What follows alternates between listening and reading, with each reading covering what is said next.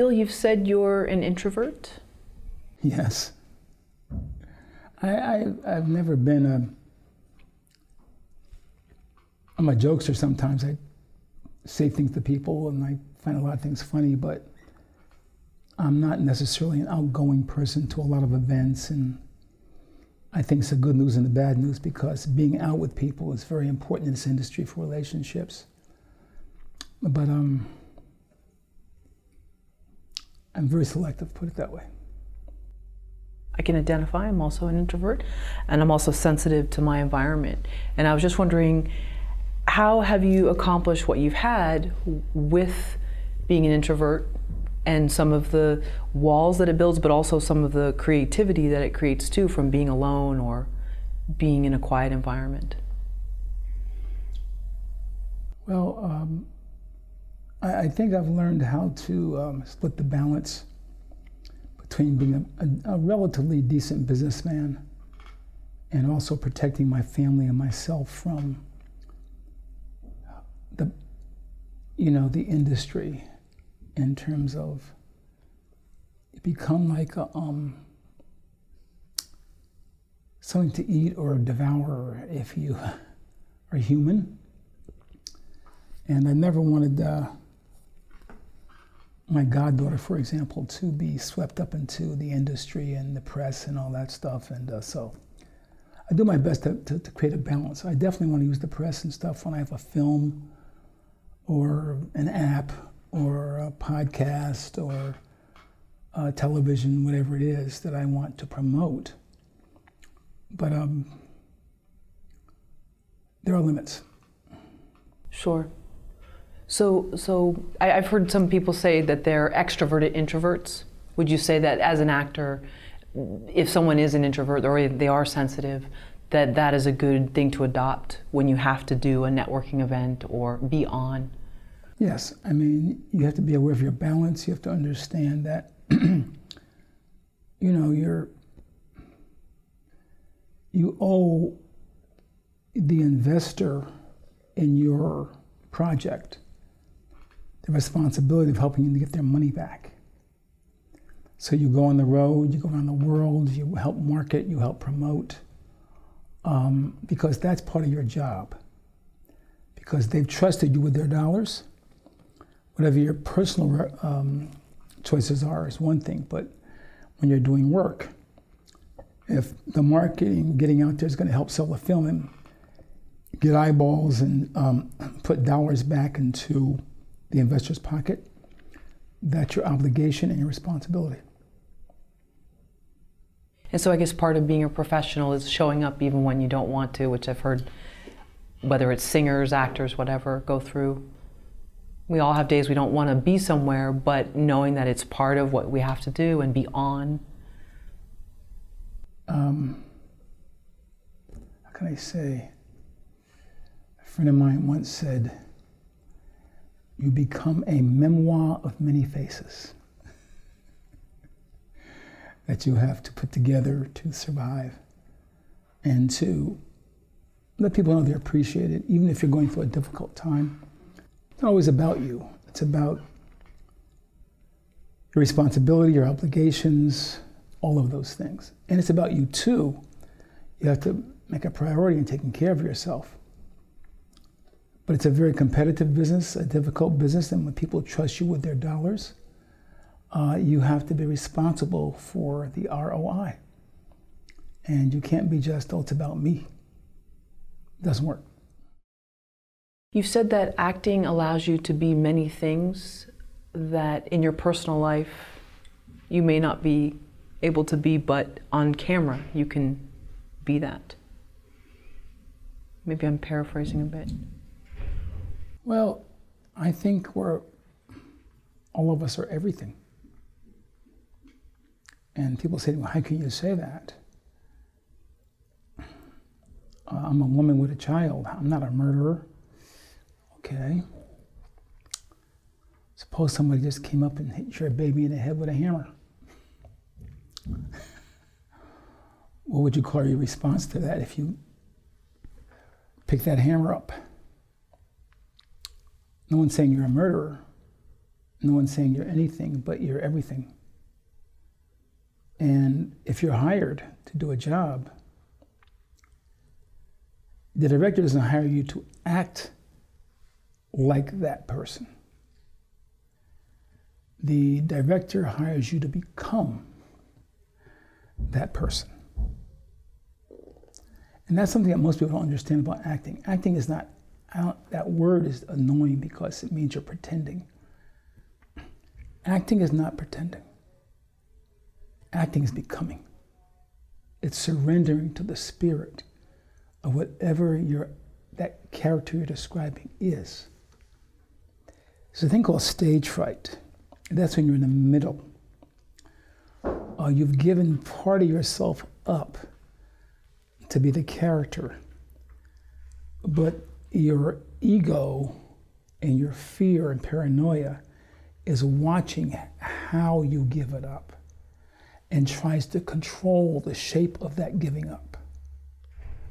But real actors, like the ones that I adore, and the Kate Winslets and the Meryl Streeps and the Denzels when he's really in it, and the Sam Jacksons and Philip Seymour Hoffmans and the Jeffrey Wrights, and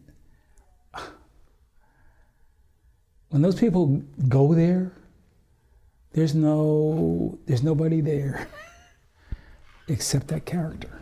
And that's admirable. It takes courage. And people don't understand because sometimes you're not in control. You're on a ride. You have to trust. And the person you trust is the director to say, did I ride right? What do you think? Because you don't stand outside and look at your ride. You ride. And that's what real great actors do. Philip Seymour Hoffman is one of my favorite actors of all time. I think he was brilliant.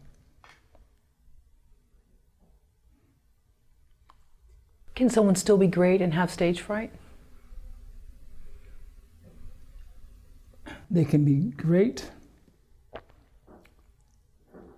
and have stage fright. They can be really good and have stage fright. But to surrender totally to the moment and to totally respond to what the other person that you're acting with is doing, that takes courage. You're not watching yourself anymore. You're watching the person you're with in the scene. You're not watching how you react to what they do. You're responding like we're talking right now. I'm not trying to be a special anything. I'm just responding to what you're asking me. And that's what acting should be. So overcoming stage fright is less being sort of this defiant rebel, oh, I don't care what they think of me, and more being so immersed in the moment that all of that is, you don't see it? One of my great acting teachers, when I was a very young actor, when I asked a similar question, he said, I'm going to make it real simple for you. He said, it's like falling into darkness backward. Imagine just falling into darkness backward. No control of your landing, if you're going to be caught or not. Just fall. Everybody said, well, suppose there's a rock back there, or suppose there's I don't know, no pillows and just hard floor. The writer is saying to you, I want you to fall into darkness backward. I've given you all the description, the director and I, of who the character is. We've had rehearsals and discussions about who this human being is. I do not want you to describe them to me. I want you to become them by falling into darkness backward. Can you do that? Thinking about the trust fall that sometimes they do in acting classes, where you're going to have someone behind you. For those that can do that, is that the ones that can cross over? And there are people that can't do the trust fall. Those are the ones I work with. Okay. That's good to know. Okay. Is the ones that can't do the trust fall? The ones that can. The ones that can. Okay. Right. Because if you can't, I may love you as a person, I see your potential. But I'm working for a network studio and investors. They divide my day not into minutes, but seconds. They put a dollar value on every second. Every second I have to spend convincing you to fall into darkness backward is a second taken away from me making my day. If after 3 hours I get you to fall into darkness backward, but I had to cut 3 scenes from my day and I'm behind 3 scenes, this is not a good thing. I expect you to come prepared. Is it hard? I understand that, but it could have been a florist. So your latest film, Created Equal, how many people would show up on set every day? Depending on the day, courthouse scenes, lots and lots. Smaller scenes, small crew, stunt people. But if you're directing, you're in charge of a lot of folks, 30, 40, 50, sometimes 100 more. Doing a big feature film could be a few hundred. And you have to translate your vision to everybody, from the teamsters to the actors to the first and second AD, the DP, sound, wardrobe, props, costume. Because for me, I'm a very paranoid director. I go through my sets at least 5 to 7 times. Every set, I block my DP, everybody comes with me and they know, and I have my assistant write my shot list. So every angle, every shot, every setup, my entire staff and crew have it a week before I shoot. There's no drama, no mystery. You come to the set, cast comes in, I know the blocking, we may make some adjustments, but they know everything.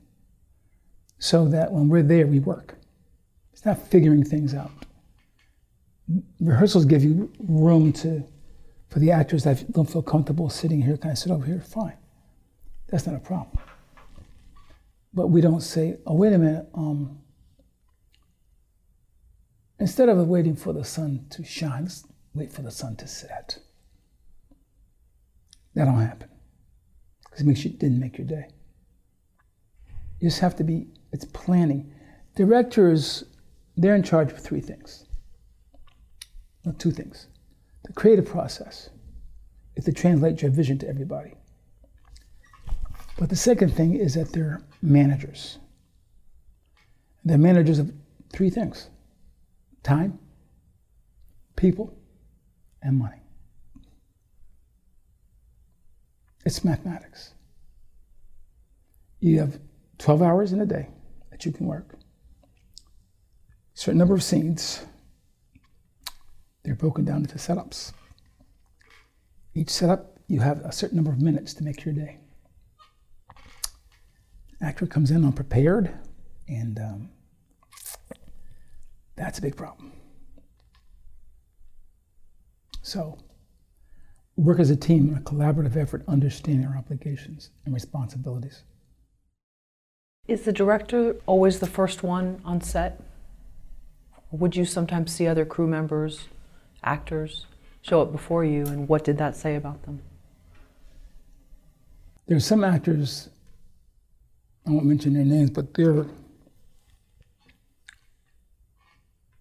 they are so involved in the legitimacy of what they do. They're there before the crew and me. They just sit on the set and sit in the seat they know they're going to be in sometimes, or if it's supposed to be their bedroom, they'll go around the bedroom and touch the props and do what is never become familiar with the pictures on the wall and what's in the closet, what kind of bed sheets are they, what color is the bed, and how soft are the pillows, and why are those pillows that soft, or why are they harder, or is the blind closed or is it open, and is there curtains on the wall, and why was that color chosen for the sheet, and okay, and they're comfortable because it's their bedroom for the last 15 years. So sometimes they come to the set 2 days before, and they just sit there and they become organically ingrained.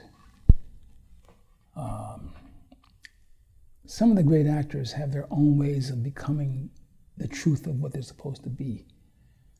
And I get there and they're there. Hey, Bill, how you doing, man? What you doing here, man? You know what I'm doing. I'm working. I see, and thank you, because I respect that. They don't just wait for you to tell them what to do. They have their own, because I'm an actor too. As you start surrendering to a character that the author has written, it's going to sound crazy. But the character tries to live through you if you accept him or her. I was playing a character once in a movie, forgot which one it was. And a week before I was supposed to film, I started doing this.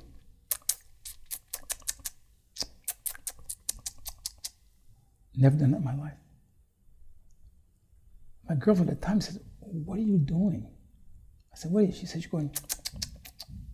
I said, "No, I'm not." She says, "Okay, watch." 5 minutes later, I'm going.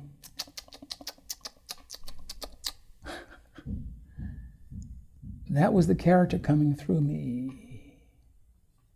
And so I put that in part of the film, because I knew something that was being expressed through that person. And it's trust. Trusting your instincts, yourself, and your talent. So if an actor wants to do all those things, bring little idiosyncrasies or tics, or show up 3 hours early, is that something that they almost feel like they need permission to do? Because I could see a new actor wanting to do those things but being scared because they don't want to offend anybody or whatever. But if you're a new actor and you know what acting is, and you have a good director, they'll give you the permission that you need to do and be the best you can. Good directors, their ego is, listen, if I'm shooting a scene with the star of the movie in a car, and we shot half the scene before lunch and shoot half the scene after lunch, and an intern, an assistant, or a caterer comes up to me and says, "Hey, Bill." I say, "What?" "The license plate before you went to lunch was straight, but now it's crooked." I don't say, "You're the caterer. You're an assistant. Mind your own business." That's stupid. I say, "Thank you very much, because I didn't see that." And I have my assistant go and straighten out the license plate. You know why? Because I still get directing credit. That person's no less than me. That person helped me out. But some people throw phones at, I don't understand these idiots. Throwing phones in people's faces and this royalty wave like they're superior to human beings, and an attitude of superiority, like other people are. It's annoying. Because they're all gonna die. They all bleed. And I do believe, I have no proof, of course, I don't want it, that when they all go to the bathroom and do number 2, they stink. And if they can prove they don't stink when they go to the bathroom, I will worship them. But until that moment occurs, don't come to me with that crap. You understand? You stink, I stink, we both stink. Cool. Do your damn job. Simple. We're going to assume that they do. We'll just keep it. If you're asking me if I'm going to the bathroom, I'm not. I'm saying we'll err on the side of caution. Of caution. Great caution. Yes. Good, nice Great pun caution. too. Err. Yeah. Yeah. Air is I like that what she said. She says air. Air. This is a tricky question, but it's up to you if you want to answer it. Navigating Hollywood agendas. Sometimes what happens, and I clearly don't have to tell you this, I'm sure this has happened to you in your career, but something will happen with someone. Someone will maybe, it wouldn't even be burning somebody, but somebody's offended. And then they come back to you years later as if nothing had ever happened. Like you're great friends, or they friend you on social media. As a professional, how do you handle that? Do you say, you know what, it's water under the bridge? Are there levels? Some it's water under the bridge, some it's, please stay over there, I think I'm good. Others is, you know what, it was a misunderstanding, I'm fine. I think it's both. I think some people you can forgive and forget. Some people you cannot forgive or forget. There are other people you can forgive and not forget.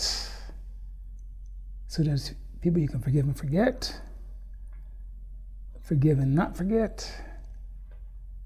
Depends on what they've done. If it's the kind of betrayal from a friend, but that not only stabbed you in the back, but held the knife and twisted it a few times to make sure that whatever trust you had in them died.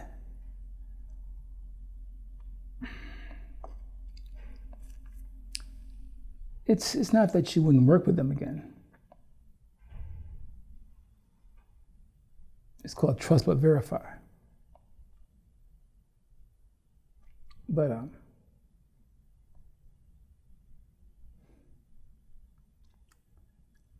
had a martial arts teacher once, and they gave us lessons in terms of, teacher said, you know,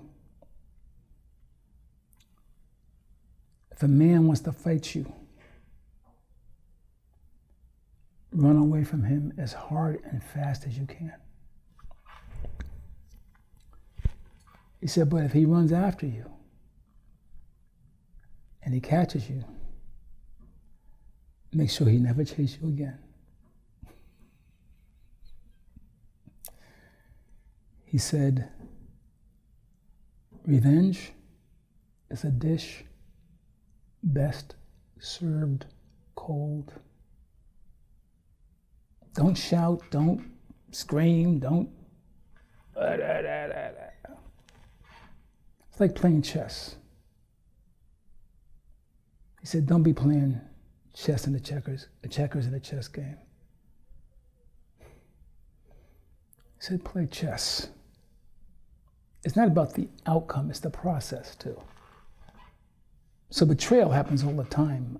Betrayal, rejection, and this is part of our industry. It's that for the young people coming in this business, I feel, Ben and I talk all the time about this. It's like they come in with dreams and hopes and nice breadths and butts and faces and hair and bodies and muscles and all that stuff. And we were talking yesterday, because Ben is going into the acting business, right? So I said, look up the percentage of AFTRA and SAG actors in the union, the percentage that work annually out of 100%. Because the number was 20. And out of the 20%, how many made over $50,000 a year? $100,000 a year? Yeah, that was like 5? Like 10%. Over 10, that's about 10%. They go over $100,000 a year. Just deal with those numbers. You're coming in here with hope and dreams, right? Along with thousands of other people that look as good as you on the same day you're coming.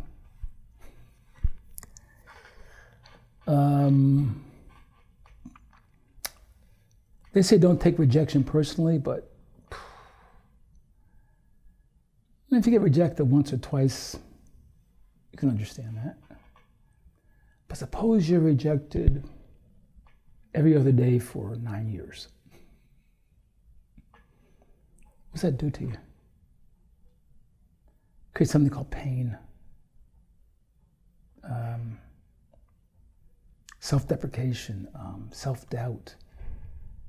And a lot of people bury those things with liquor and drugs, and I did that for a while when I first started. It's just so painful. Thank God I found meditation. But I see kids out here now on the street. And they came here with hopes and dreams, and they're, when I said it, I mean literally on the street. Sad. Now there's hope. I mean, there's luck and hope, and everybody keep dreaming. They should understand the business too. And the good part about today is you don't have to wait to be discovered. You can put podcasts and webisodes up. If it's something relevant and you get 1 or 2 million eyeballs, guess what? They come to you. It's Always Sunny in Philadelphia. Been on for 10 years now, right? I started out with webisodes. Issa Rae, Awkward Dark Girls, Black Girls, right? Millions of eyeballs. Got a big deal with HBO.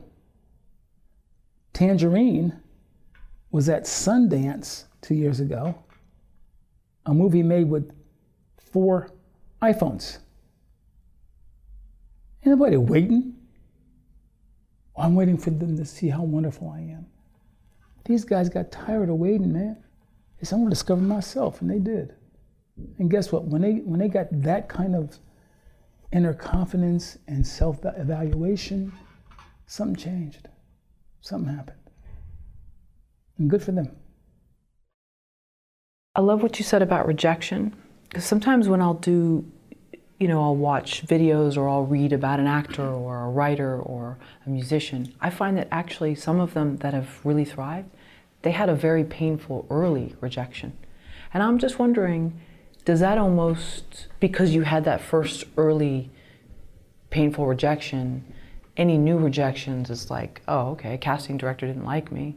Well, my own father rejected me, so what could be worse, So I see that sometimes. I've actually looked at a lot of people's lives and I've been like, wow, that person I really admire, they grew up in a tough situation. And I'm wondering if that almost helps in some sense. I think your ability to deal with pain and how you deal with that determines your life journey.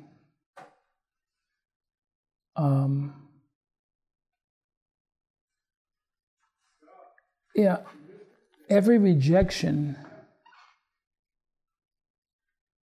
and this sounds crazy, but every rejection is painful, but it's not personal. Because the 20 people before you are rejected also.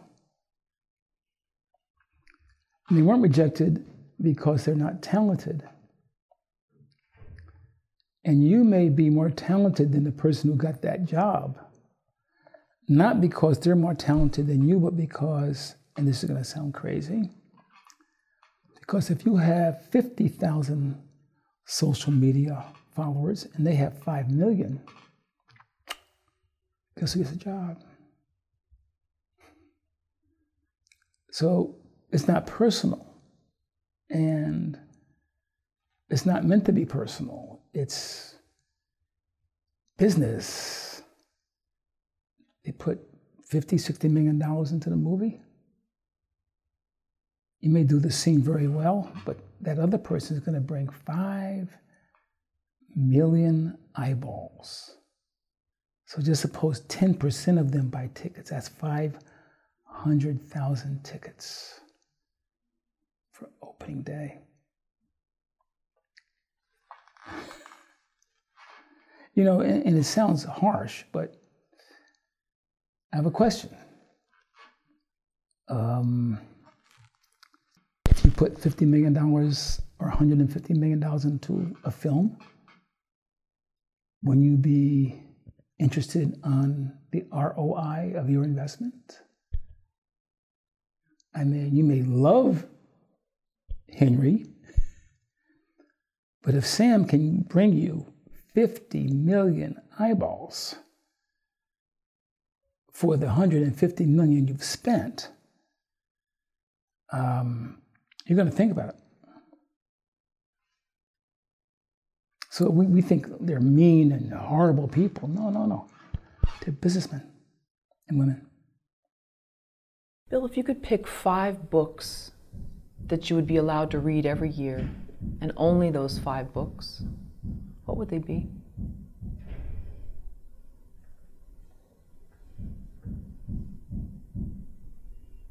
There was a library police, and they said, I'm allowing you 5, and that's it.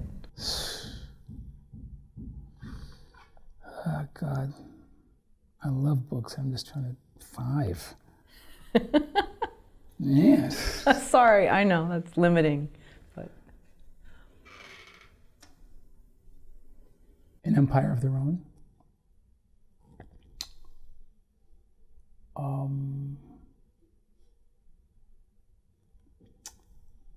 What's his name?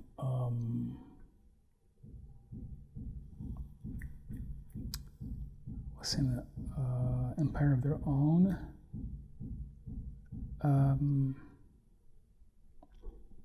What's the book I always talk about? 1984. oh, In 1984, but the one with about the mythology.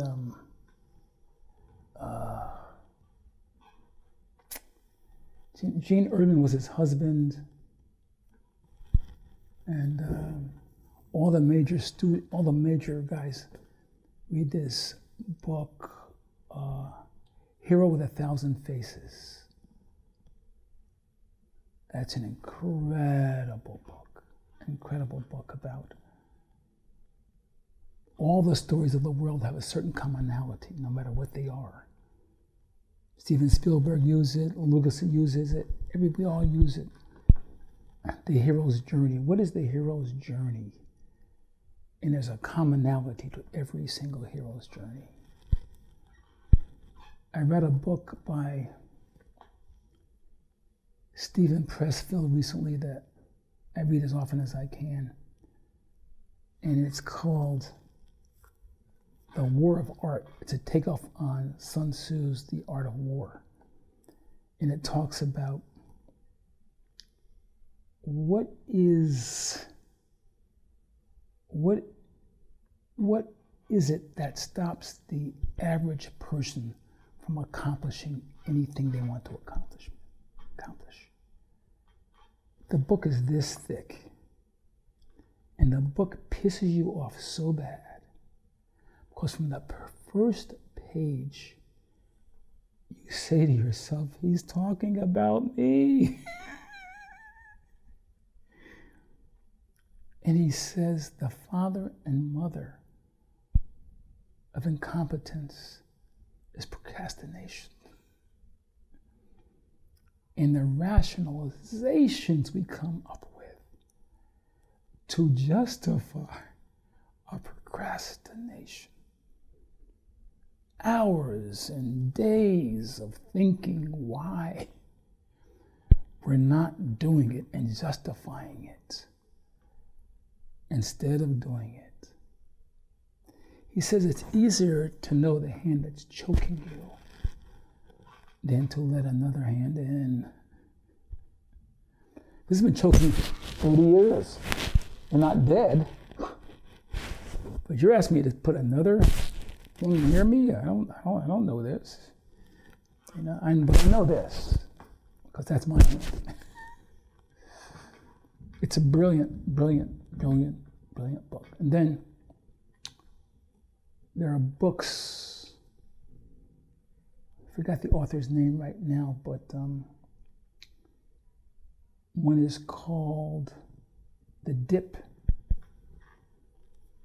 Other one is called The Purple Cow. Seth Godin. Seth Godin. Yeah. Oh, is he great or not? He has a podcast too. Yeah, he's brilliant. Brilliant. Books are this thick. But he tells you and shows you accomplishment. What is accomplishment? That's 4. And then my favorite poet is T.S. Eliot. 4 Quartets. It's the last thing he wrote, I think, before he died. And he talks about how every piece of poetry he wrote before that is meaningless to what he just is writing now. And he talks about what he's learned in life and puts it in poetic format.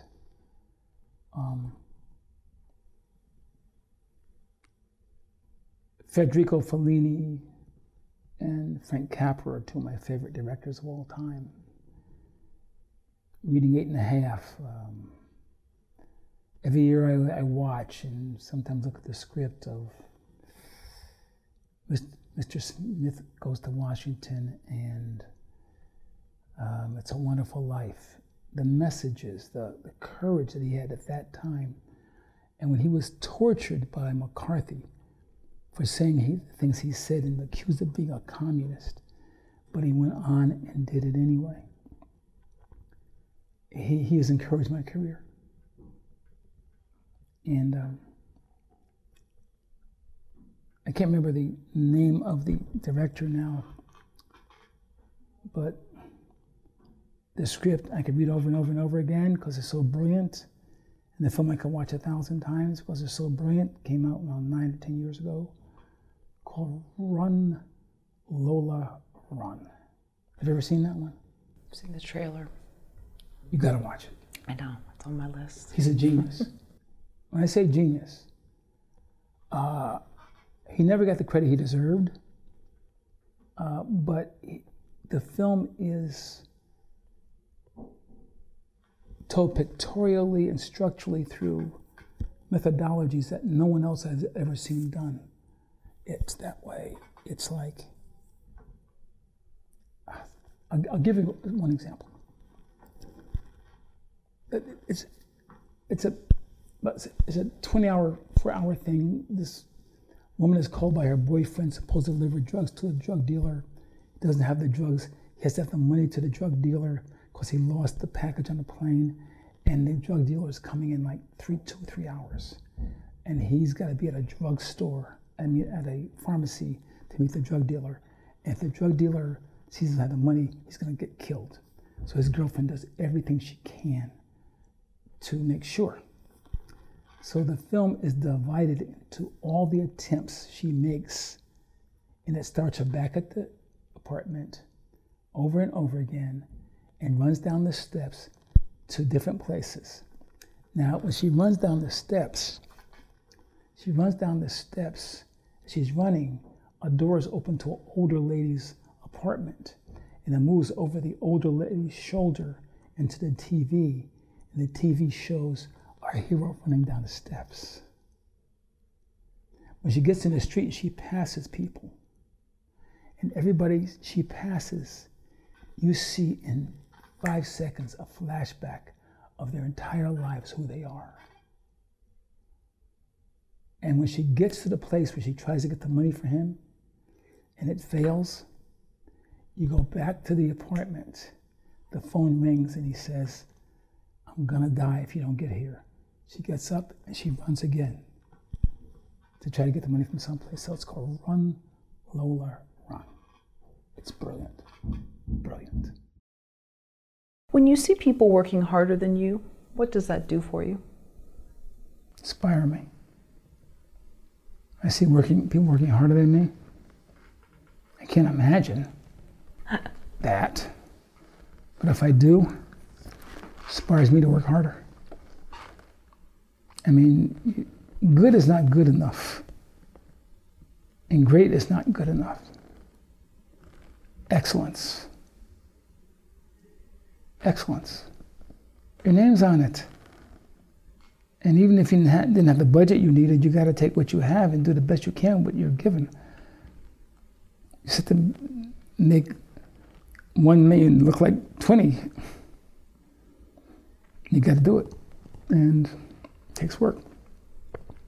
And sleep is not something you do. Were you always like this?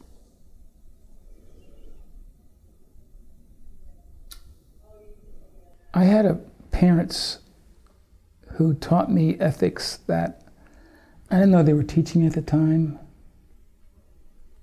I was very, very young, and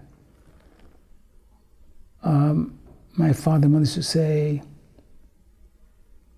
to my sister and I, Bill and Yvonne, always remember this. You're no better than anybody else, but nobody else is better than you. And they said, never ask anybody for anything, go get it. My father worked 3 jobs, my mother worked 2, 7 days a week sometimes. And they wouldn't take welfare or social assistance, they were too proud. So, I had hit a low point in New York City one time and almost homeless, and I literally was getting high all the time on different things, and I was on the street. I had my hand out and I was begging for money. And this older lady came by one day and she looked at me and said, "Ma'am, can I have some change?" And she looked at me and she walked by. I thought she was gone, so I asked the next person. And I felt a little tap on my back. It's the same old lady. I said, "Yes, ma'am, you got change?" She looked in my face and she said, "Son, do your mama know you're out here doing this?"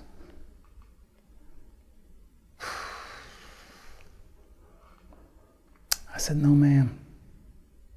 She shook her head. She just walked away. Didn't give me a dime. I turned around, I sat on the steps, and never begged for money again. You still see her face? Yes. Oh, yes. I turned and I looked, I walked her, she walked 2 blocks and took a left, and I watched her. Changed my life. Reminded me what my parents told me. And I had a college education, and I had a master's degree, and blah, blah, blah. My mother and father went to 2nd and 3rd grade, and they never asked anybody for anything. I had to carry that legacy on. Changed my life.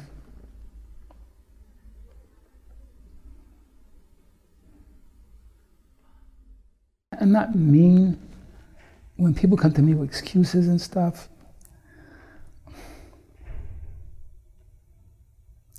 I always say to them, "Oh, you got a lot of excuses. Oh, wow, life is hard, huh? Wow. Sometimes I tell them, come with me for a second. Get in my car and I ride down the street. Look to your left. Look to your right.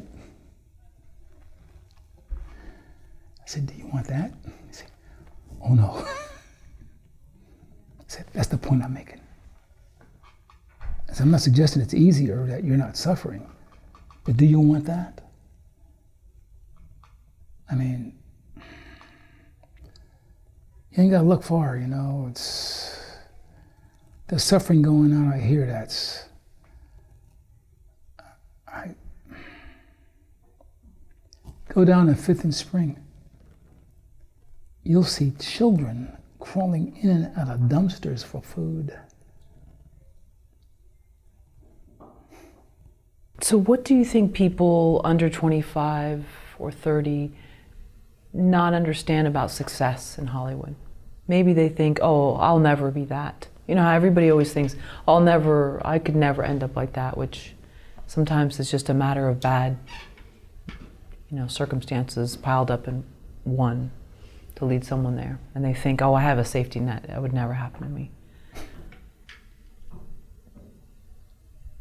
But the general 25, 30-year-old that comes out here with a degree,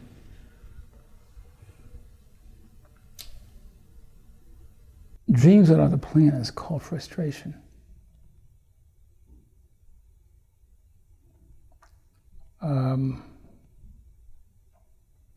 There are two things I would address it with. One is the God joke, you know. You know the God joke? Tell them your plans? Or is that John Lennon? No, Life is what that's a God joke. You Okay. gotta make God laugh. Tell him your plans. And I mean,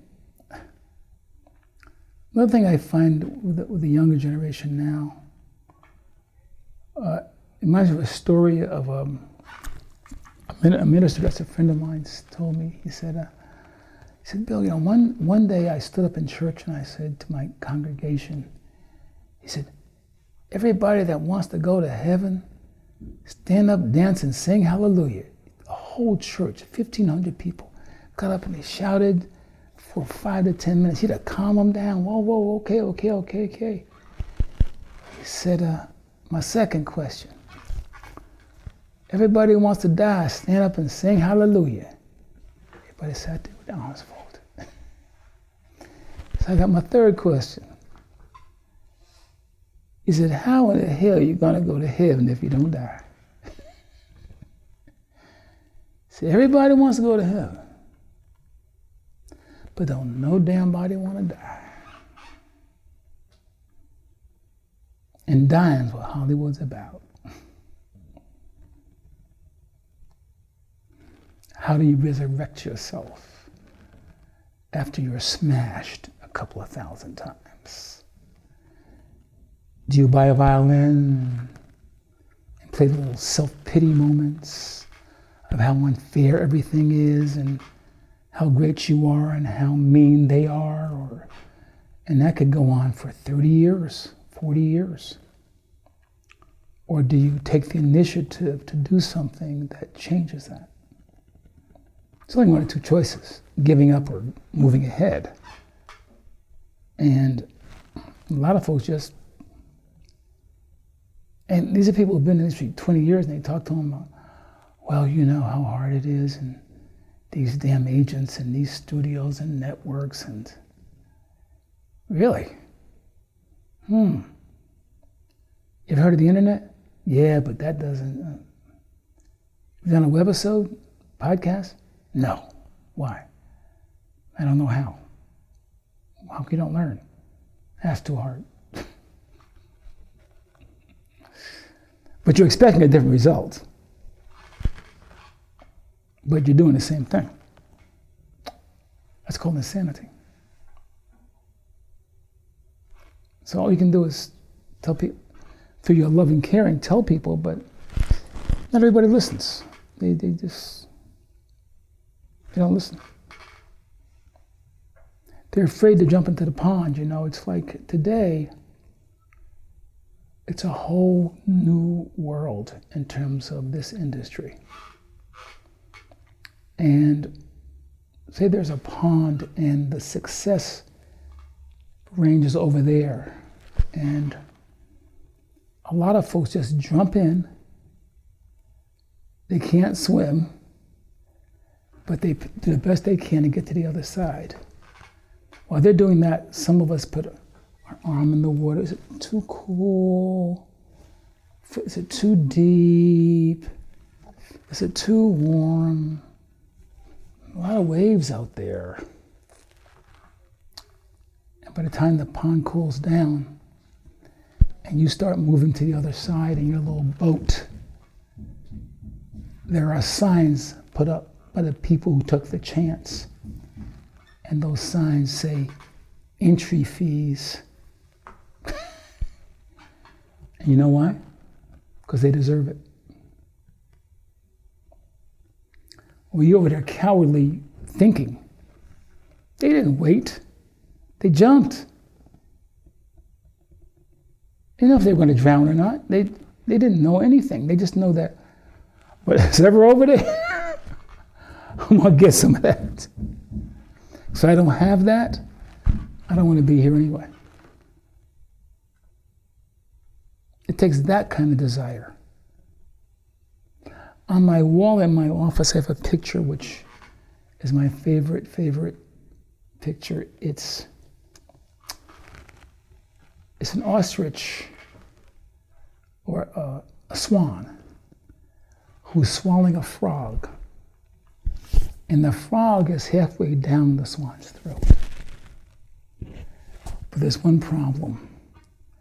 The frog has its hands around the swan's throat, squeezing it. The swan's like, and the title says, "Never Give Up." You can be down their throat, but as long as you got your hands around that throat, can't swallow you. What if someone says, well, I'm going to be 30 in March, so, I'm just going to pack it in. I'm not going to make it here. What about this new pressure, this 30 under 30, 25 at the top, people in tech, developing apps, whatever, this new bar that we've set that where you have to be a certain age, or if you haven't, might as well pack it in.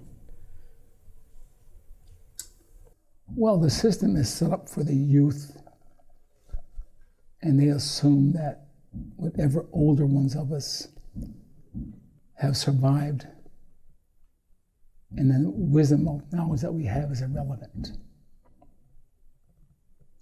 I just pat them on their little damn heads and say, good luck. When I was a young man, there was a saying, I never forgot it, and it was, when I was a young man, I thought my father to be a fool. Now that I have grown older, oh, how wise he has become. So when you're young, you think you know every damn thing, until life smashes you in the face with the truth of its indifference toward you. And all those dumb people that you think are older and you don't listen to,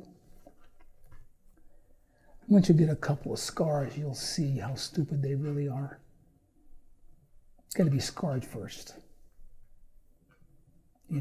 Because us talking, they don't know nothing. Yap. Yeah. Your generation's in the past. But when you get crushed, and by crushed, I don't mean by not being successful. Ask what the cost today of being successful is. It's coming out. So you have success, but you paid for it. And so with that success comes shame, because you wanted the success more than your self-respect. And you notice all these people coming out now and saying, this is the price I've paid, and I've been this miserable for all these years. But thank God I can say me too. And it took something off of me. Can you imagine being successful, knowing the price you paid, and choking on it for the rest of your life? Hey, everybody, I'm just fine. I'm great, and I don't care about what I had to do, except when I sleep at night, or can't sleep at night.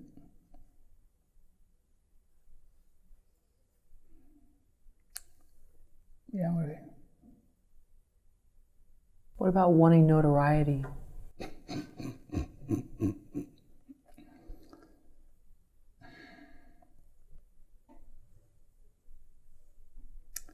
Notoriety. These days, people will do anything for notoriety. Some of the things I see on the internet, I cannot. I mean, are they really doing this? He just pointed out to me yesterday, a friend of his is an artist, has been accused of sexual harassment of 3 women. But he pointed out to me one of these women has a website. And every one of she has hundreds of pictures on her website, right? The most obscenely, provocatively, sexually explicit pictures that you can imagine. But a victim of this dude who's getting no due process, by the way,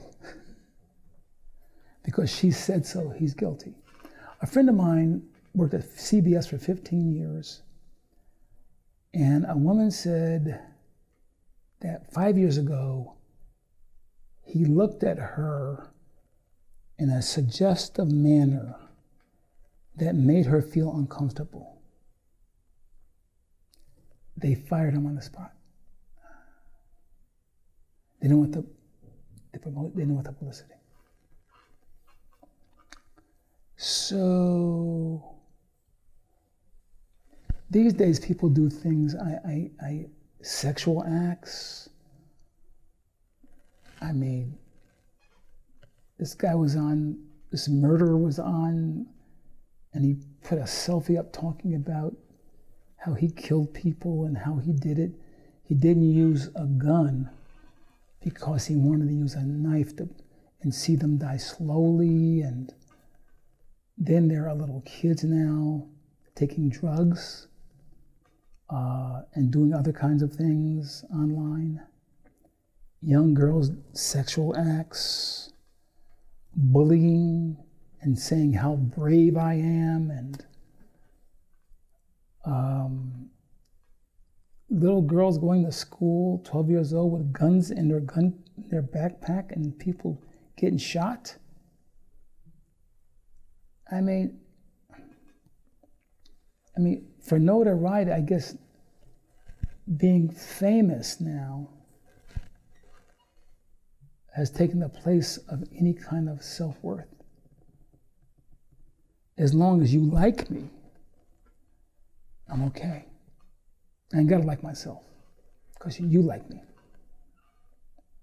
But when you're alone, doesn't that bother you? I mean, I don't understand how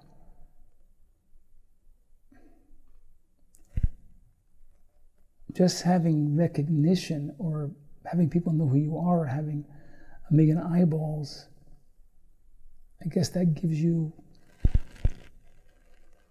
identity these days. And that's just beginning. And the next 2 generations.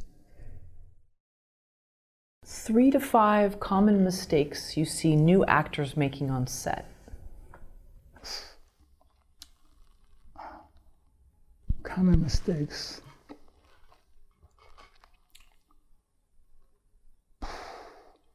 Number 1.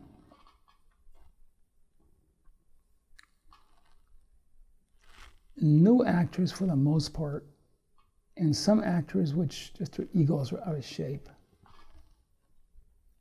believe that acting is about talking or speaking their lines. They have no understanding of the art of listening. We are having a conversation. What a conversation is, you speak. I listen closely to what you're saying because I want to respond to your question. Most actors have memorized their line, so no matter how you say it or what anything, they just respond with their line. And on camera, it looks like, no, wait a minute, she was crying. Oh, Becky, you want to go to the prom? No, she was crying when you gave her the flower. Oh, yeah. Take two. Hey, Becky, you want to go to the prom?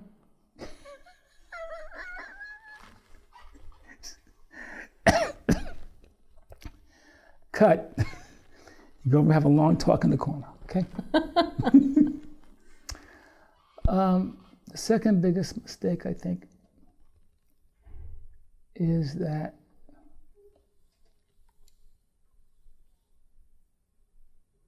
some actors are not collaborators. You know, it's like they're so insecure. It's like their scene. And so they go in with an attitude like, well, this is my scene because I have more lines than you, so you're, And there's two people in the scene. There's two people in the scene. If you're doing a monologue, it's just you. But there are people's egos who are so large that you're not even there. So it's like, that's how good they can be, and that's annoying as hell. The third thing is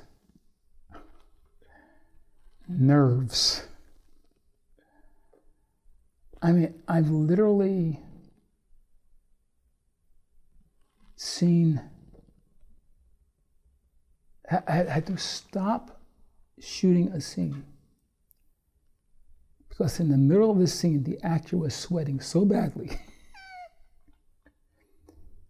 that we had to cut. Are you okay? What happened? What happened? When I say sweat, I'm talking about because internally they are so worried about the fact that they're not doing it right that they just, something internally happens and they just are terrified. And so as a director, you got to call and give them, make sure they know that they're protected, make sure it's, if they do, you got to give them reassurance, because acting is it's surrendering. It's not holding on to safety. That's easy for me to say, but try it sometimes. Try going in and trying to do it, and you don't know how it's going to turn out. And you ask, "How was I? How did it go?" It was great. Can I see it? It's like you don't know how it was because you were involved in it. And not knowing what to do is, or not feeling safe that you've done it well, it's a challenge. Put it that way. Well, they say having a big ego and a small ego is pretty much the same thing. It's just sort of different ways of dealing with it, maybe. Having a big ego, I think, is a sign of small self-regard. Having a small ego is similar. I think, I forgot his name, but Wayne Dyer, I think his name is. I love Wayne Dyer. And he said, the key to having a great life is to get rid of your ego. And the audience said, what are you talking about? He said, do you know what the word ego stands for? E-G-O? He goes to the board and he says, E, edging, G, God, 0, out.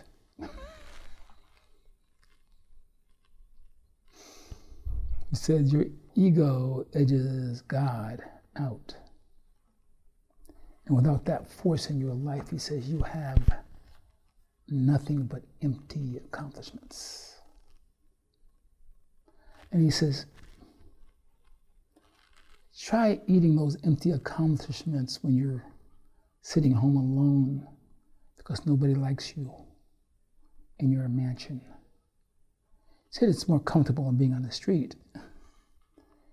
He said, but when you ride by that person sitting on the street, it looks familiar. I think he was brilliant and true. I know very wealthy people who are miserable. You ever met any? Money didn't fill the hole. Cars didn't fill the hole. Clothes didn't fill the hole. Vacation didn't fill the hole. Relationship didn't fill the hole. There's something else that you have to have. I'm not saying I know everything, but I do know, because I've had a lot of it, that all those things don't fill the hole. If you don't have self-love,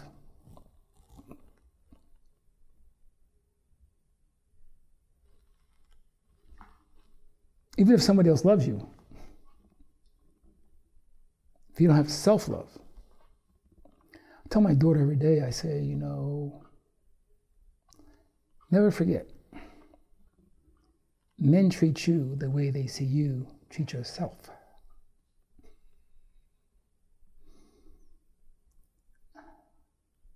Don't treat yourself the way you think he should perceive you. Treat yourself the way you want to be treated. I think it's a general for people. I love quotes, so I can give you 3 of my favorite quotes. Sounds great. Can't be trying to please everybody except you. Yeah. Not good, right? People-pleasing disease. It is a disease. Yeah, it is. What happens to you when you need something? Where do they go? And what is it called? The woodwork people. When you're doing real good, they come out of the woodwork. Oh, yes. You're doing bad, they go back into the woodwork. Right? Yeah. I started doing real good. People come out of the woodwork. Oh, Cousin Bill. I don't. How did I become their cousin? You know what I'm saying? But you have some quotes? I know quotes. You said you love quotes, Bill. Yeah, I got 4.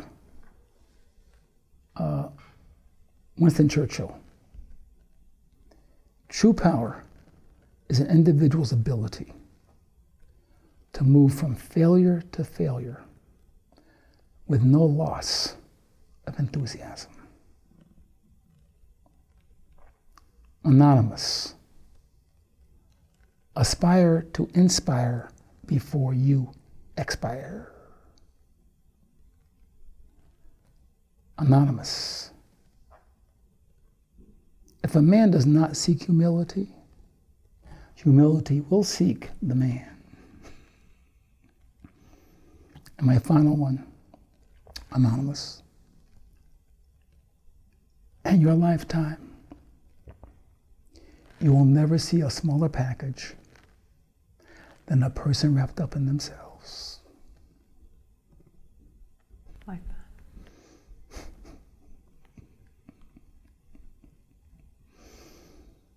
And I found each one of those to be true. I'm sure you're asked about this scene constantly, but the interrogation scene from Menace to Society, I was wondering if you could just, I know this is probably you've been asked this question so much, but if you could just take us back to that day, just doing that scene, what was it like for you? I just finished doing a film, I think it was in Canada, and acting in a film, and I rushed back, and the same day that I came in, I had to be on the set, the Hughes brothers. And I just loved their work, I liked who they were. I read the script and I loved it. It was only one scene, and it's like, the way they set it up got me immediately into the mood, because the room was dark, except there were like 3 spotlights, one on the young boy, one on the middle of the table where the gun was, and one on myself, and everything else was in shadow. And the police had brought this young man into this place to intimidate him into telling the truth. And so he was sitting there really nervous, and he thought he was smarter than everybody in the room. And so when I questioned him, it was like I first brought the gun in, put it on the table, and turned it toward him. But said to him, "You're not necessarily getting out of here alive. There's nothing you can do about it. What are you going to do? We can all say that you reached for the gun and we defended ourselves and shot you." We didn't say those words, we just went like that. That said it. When he saw that, it was like, oh boy, okay. And we started asking him questions. I started asking him questions about, was he there? And he said no. And he said, you left the beer here and you bought the beer at this time, you drank the beer at this time. And then I saw his hand start shaking. And then I asked him the same question again. And he then, the second time, said, a different time. And that's when I knew that I had him. And,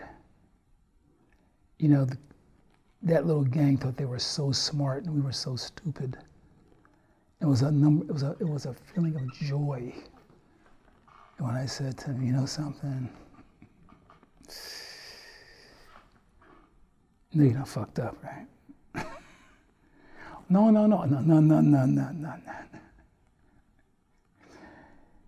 You know you're not fucked up, right? Now, here's what's crazy. I was in Brussels, Belgium, around 5 or 6 months ago, acting in a film with Nicolas Cage called Mandy, right? I'm sitting in a restaurant, eating food by myself. This young Belgian kid comes up to me and says, "Excuse me, sir, but you know you're not fucked up, right?" Oh my God. I laughed so hard, but no matter what country I go to, I've made a lot of films as an actor and director, and the line that said to me the most around the world, no matter what city I go from, and you know something? They're young kids. That's what's amazing to me.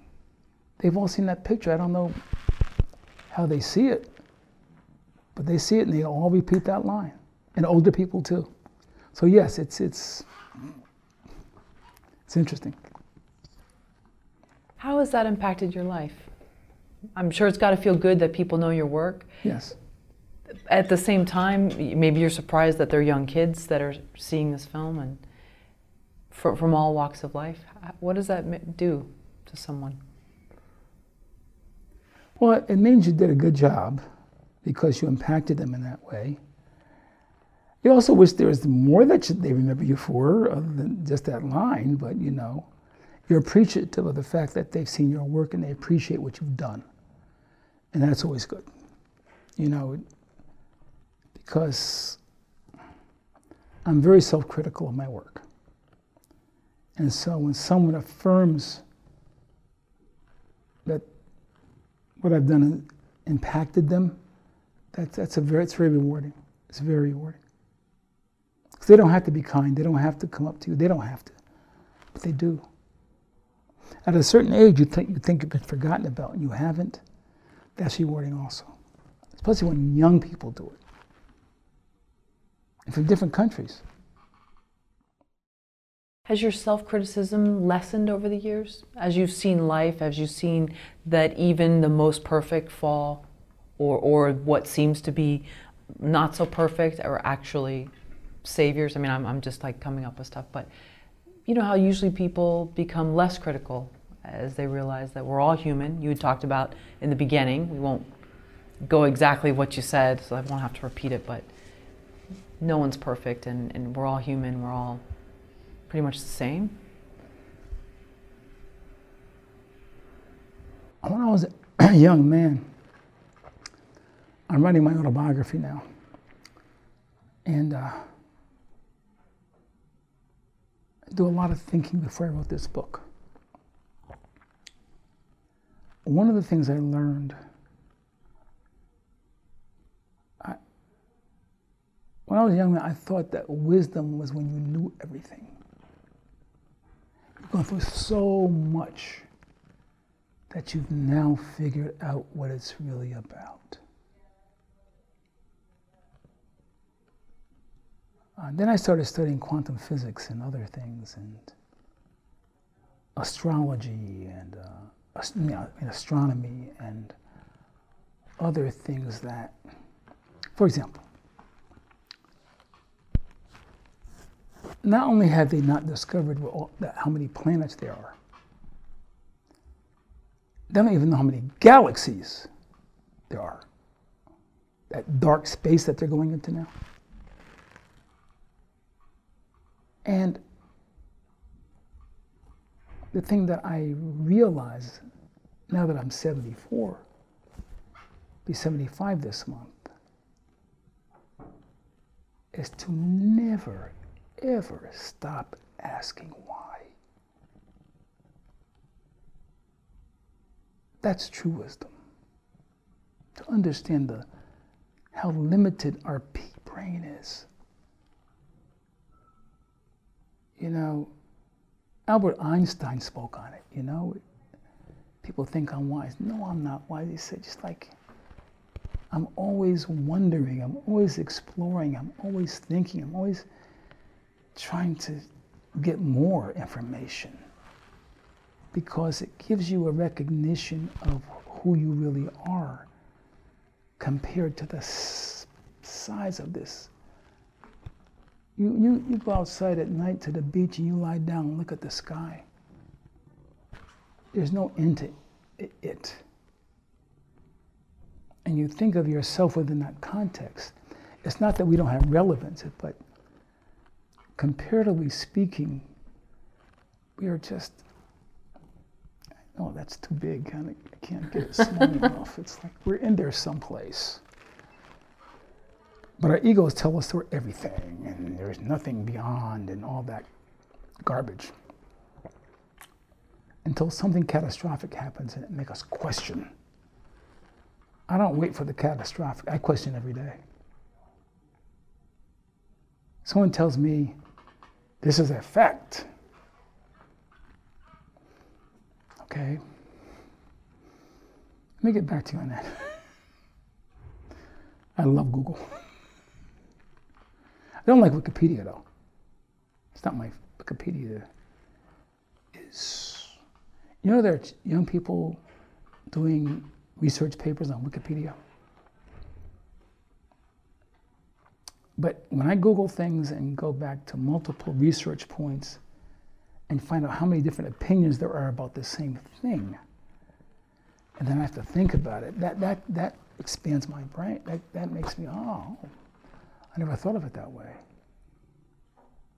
That's exciting to me. But sitting back like this old, wise person who, I figured it all out, that's a lot of crap. I don't hear that from anybody.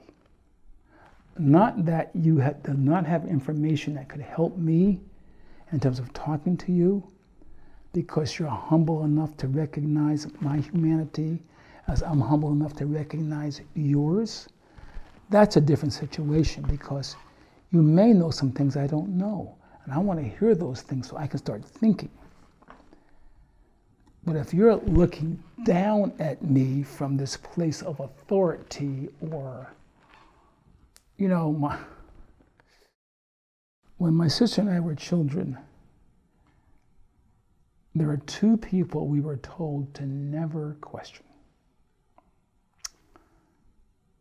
your minister and your doctor. Well, today, those are the people I question most. Because you're going to tell me what to believe. You're giving me your opinion of my life. I'm getting other opinions. Then I'll put them all together, and I'll make the decision. Not you make the decision for me, because I'm responsible for my life. Not you. And I appreciate your input. I'm going to ask 5 other people like you to give me their input too. Then I have all, okay, I'll make a decision. How do others in the industry relate to your work ethic?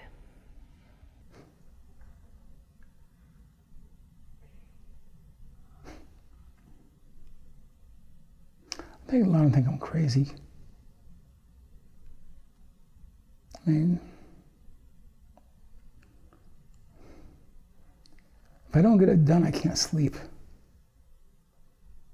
You know, no matter how tired I am, if I don't get it done, my work that day, I can't sleep. So I'm worried about it the next day, and okay, how many hours do I have to get it, you know, just because it's, and so I meditate, and the meditation helps me, but they respect it because I don't stop. Because I'm super, super, super prepared. They don't have to guess. So I said a week before we shoot, they have every shot, every single setup and shot of the movie on a piece of paper. All they got to do is follow the map that I've created. Now, I'm not saying they don't have the freedom within that context to say, hey, Bill, what about this? What about that? Right?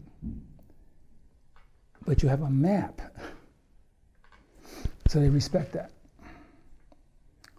Family-wise, relationship-wise, never been married.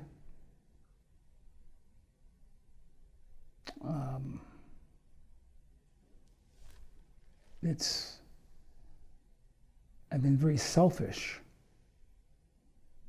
and the women in my life have hated that because of my work ethic. I try not to bring my work home, but next day I want to go prepared. I want to be able to. So okay, let's have a few moments of camaraderie and whatever. Okay, great. And I go work on the script, and that's not the most comforting of things in a relationship, because we owe each other the attention that each other needs. And I've always struggled with that. I always have in relationships. And the other thing, it sounds crazy, but being a black man in this business, I felt I always had to be better. Not as good, but better. Because as good is not good enough. So I'm always paranoid. I gotta be super duper duper super prepared. I have to, so I'm speaking for more than myself as an individual. I'm speaking for culture. Because we're judged like that, well, oh, I didn't know he wasn't gonna be that good because he's black. He's a B guy, Never want to be a B. Never want to be an A. A++. And it takes, I don't sleep much when I work. It's always on my mind. I can't explain it. It's just, and the stuff I shot the day before, I know I could have done it better if I had 3 more hours. I just want it to be better. I want it to be my legacy that it's excellent. It's something that I gave 1,000%.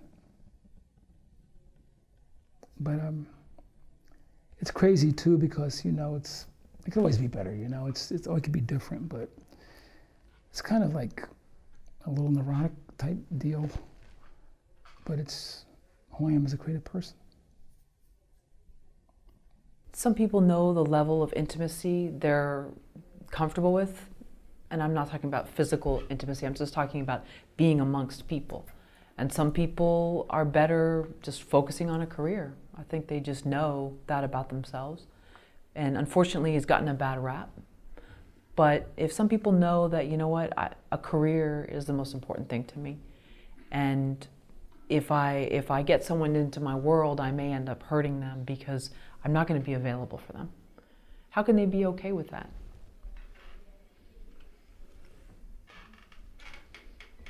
That's a good question.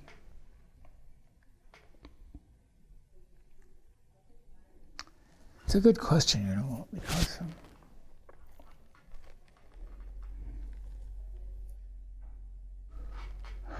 you have 1 or 2 choices.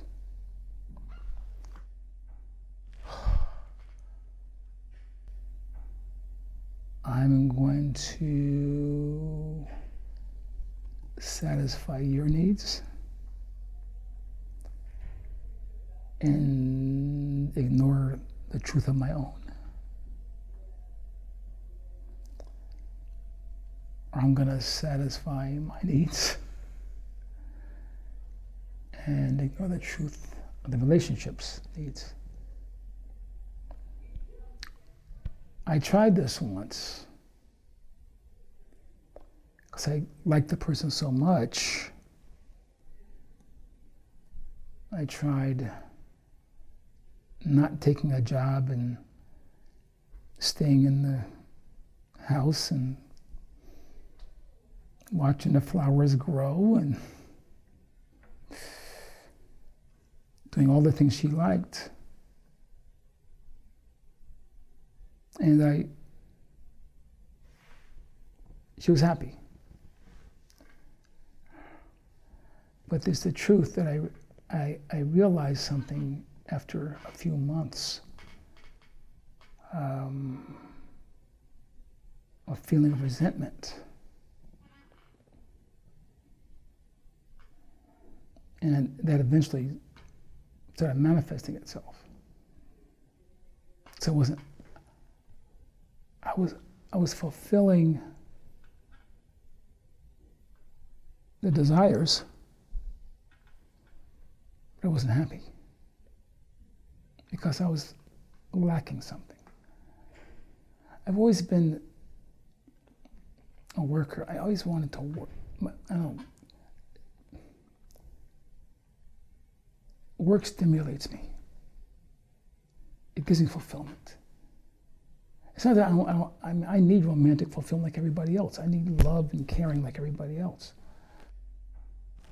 But love and caring without me feeling engaged in something I'm so passionate about, which is my work. If I gave that up, it's not good for a relationship with me. And that's what's so difficult, you know. I think I spoiled my goddaughter because it's like, you know, since 3 we spent so much time together, and I helped raise her and spoiled her and everything, you know, because I don't think I was there enough. So I just kept doing things. We worked it out, of course, but it's like she's traveled around the world in many places and everything, and that's all good, but she was saying all the time, could we just sit down and just meditate? Could we just sit down and just talk? And yes, I do that. But everybody's saying, well, you're 74, you're going to be 75 February 26th. Why do you have to still be working? So what else am I going to do? Retire, just sit in the porch and the beach, watch the flowers grow and enjoy the air and, oh boy. So that's the rest of my life, huh? Enjoying the flowers. Suppose I could discover how the flowers are made. Suppose I could discover where the sky came from, suppose I could discover where air comes from and the source of reality and film it. I mean, one of my heroes of discovery, he's older than me, is Morgan Freeman with his new network and his whole program about God. Who and where is God? What is God? These amazing thinkers. Because he plays those questions himself, and his brilliance of going into those topics and understanding God, what does that mean to cultures around the world? That's fascinating to me. But he still has an open mind. He still wants to learn and know. That's inspiring. I watched last night a show. Terry Bradshaw and the boxer, I forgot his name, but it's probably called Better Late Than Never. And these 4 older men, they're in their 70s and some in their 80s, and with this one young guy, the son of, I think, Terry Bradshaw, goes with them around the world. And they visit places they've always wanted to visit before they die, but they do it together. It's funny, it's inspiring, it's powerful. Because they don't stop. They just, no, before I get a certain amount of time left, I'm going to do everything I ever wanted to do. And there's something about that's wonderful. It's beautiful.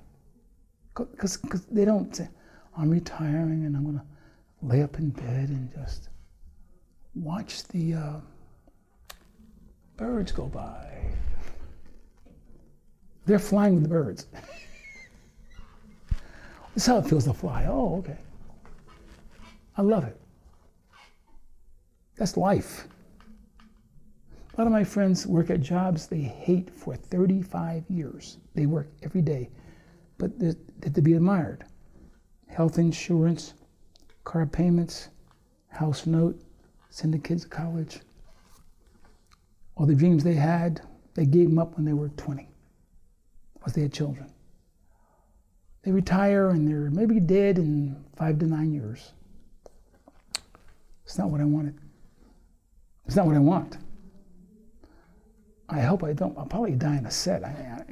Something, just cut. I don't know. I'm just saying. Only God knows that. But I just want to do something I want to do. And these days, how old is Steven Spielberg and George Lucas and Clint Eastwood? They don't stop. Some could have gotten mad and said, well, then I'm out of here because you don't appreciate me and you thought that I was somebody else and I'm insulted. But you obviously probably didn't do that, right? And as they were following you around, again, some people could have gotten mad, said these people are breathing down my neck and they won't leave me alone. But you kept going with it. I was one of the first black directors in TV in Hollywood. Before me, I think it was Michael Schultz, I think Stan Lathan and Roy Campanella Jr.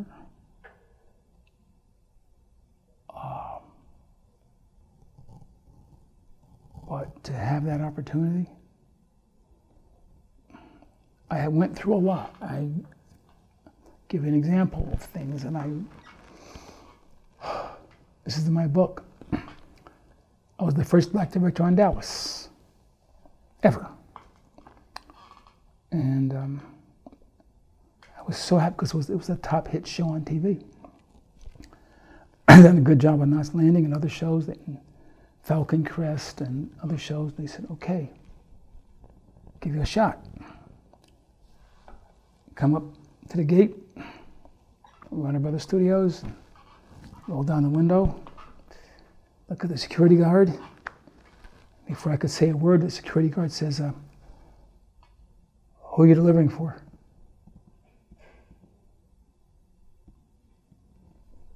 I said, no, I'm not delivering for anybody. I'm the first black director on Dallas, and I'm here early because I want to be. He's like this, he went, pull over to the side. I'm always early, so I pull over to the side, and it's like, I'm supposed to be at 9 o'clock, it's 8:30, then it was 8:40, 8:50. I blow my horn, I say, gets on the phone, he calls up to the office, and looked over at me, back on the phone, looked over at me, back on the phone, closes the phone, and say, I'm here, Ray. He goes like this, he goes,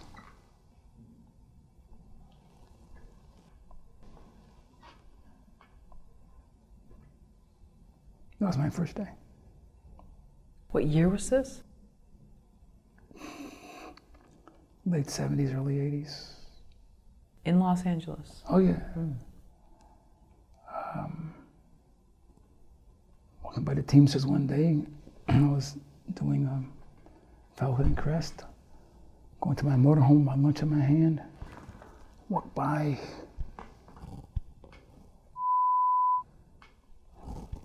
turn back, trade down, I say, okay guys, man up, you got something to say to me. Say it to my face. What are you talking about, sir? I heard what somebody said. Somebody called me. I said, tell them to stand up. Come on. You're the director of the film. We would never say that. What are you talking about? It's a mistake. I think that you misheard us. Get my tray, turn around, start walking to my motorhome.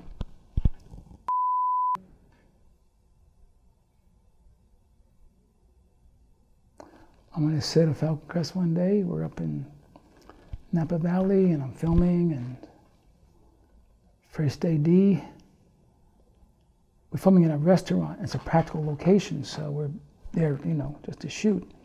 And it's supposed to be quiet in the kitchen, but they got to be told we're shooting. And so the first AD, very arrogant guy, we start shooting, had to cut us third time because there's noise in the kitchen. So I say, cut. I say, hey man, there's noise in the kitchen, supposed to calm them down. He says to me, and I'm quoting, in front of the cast and the crew, if you want them to be quiet, go back there and tell them your own damn self. And by that time, I really had it, so I threw down my headset and I was rushing toward the guy, and Jane Wyman grabbed me by my arm. And she looked me in my face, she said, don't do it. Took a deep breath. Went back to my director's chair, put my headset back on. Time for lunch. Came back. She had fired him. And she apologized for him.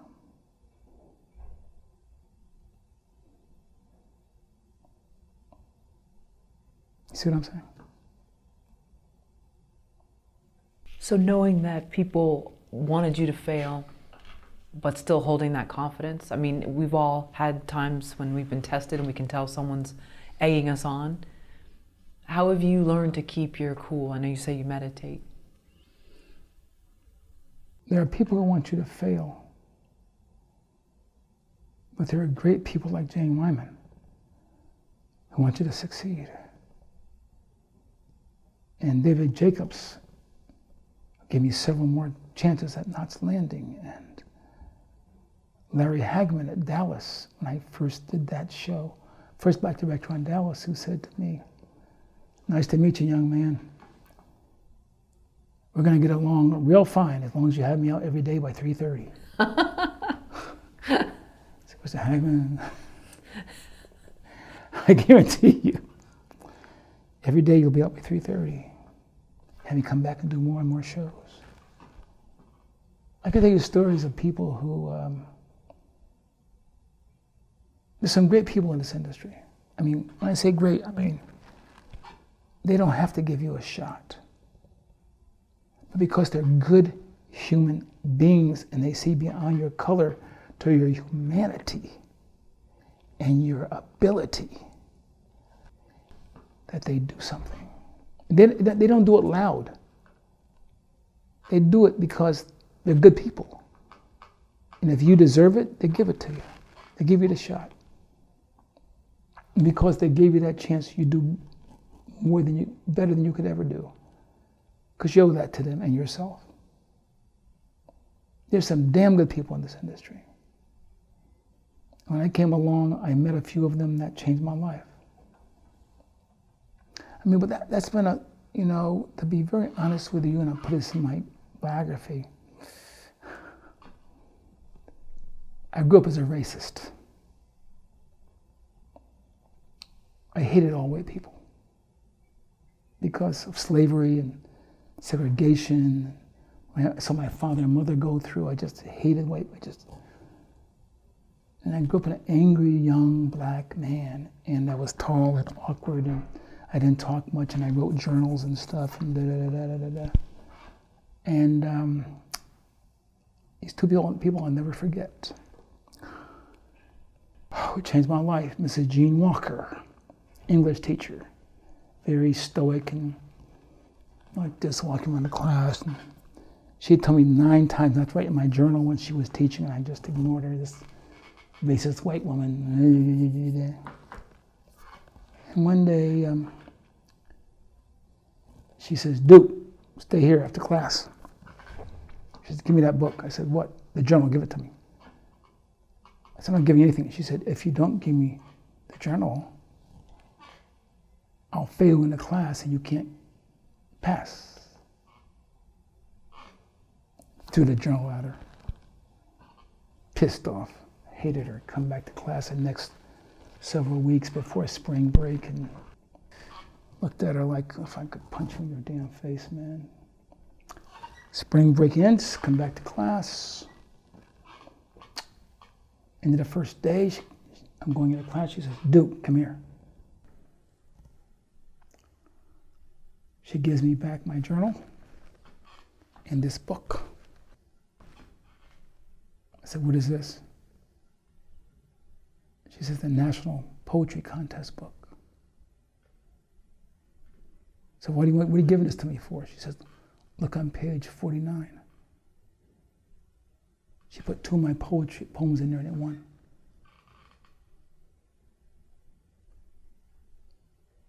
I looked at her.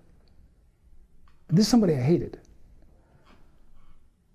She had read my book, my journal, took the best poems out and submitted them to a national poetry contest, and I won the prize.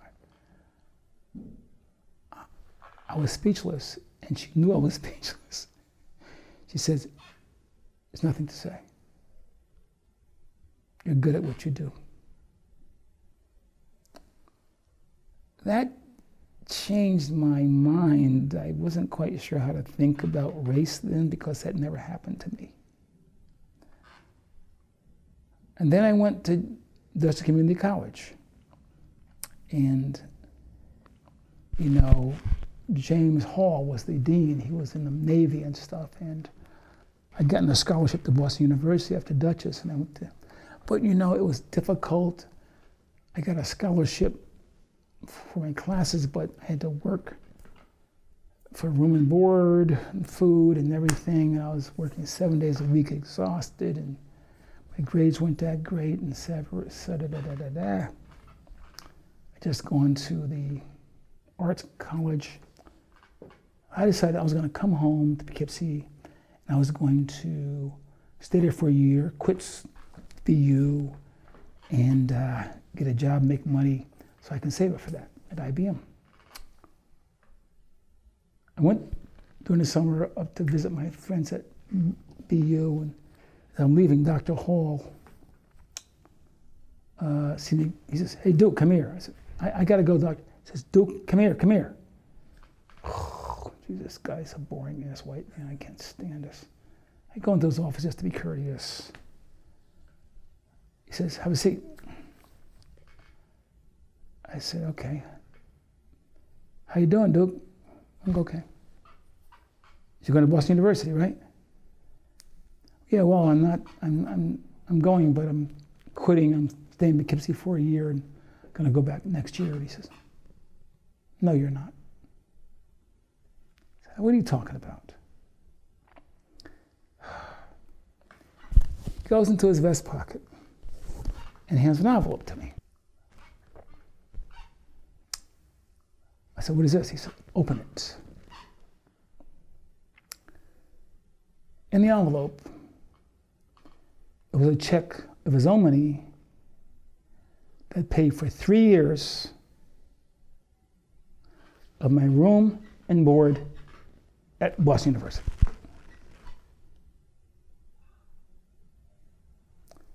I looked in this white man's face. I'm supposed to hate.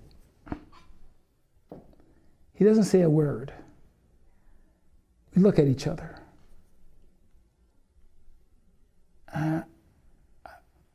I just said, "Thank you." He did not say a word. He put out his hand and he said, "Don't disappoint me."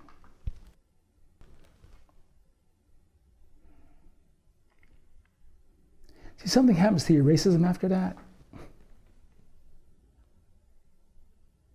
That's supposed to be your evil enemy that's responsible for the negative in your life and everything. The devil, the system, the creature. Just gave me a check to cover all of my expenses for 3 years. How do you hate that? Life-changing.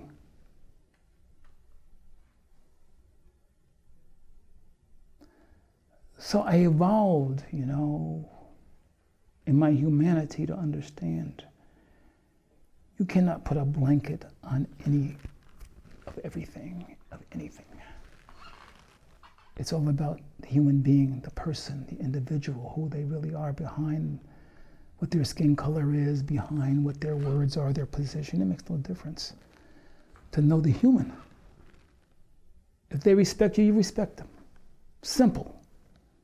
Arab, Chinese, Japanese, Jewish, white, black, green, Hispanic. Those topical services, that's a limited perception. You have the courage to engage people at their level of humanity. You're living. It's easier to dismiss you because I see you and I make assumptions. I learned a long time ago, ASSUME means it makes an ass out of you and an ass out of me, to assume. And I was taught by those two incidents. It was incredible. If it wasn't for those two people, I wouldn't probably be here today. And never asked for anything. All they said is to be your best. That's a reward. It's the truth.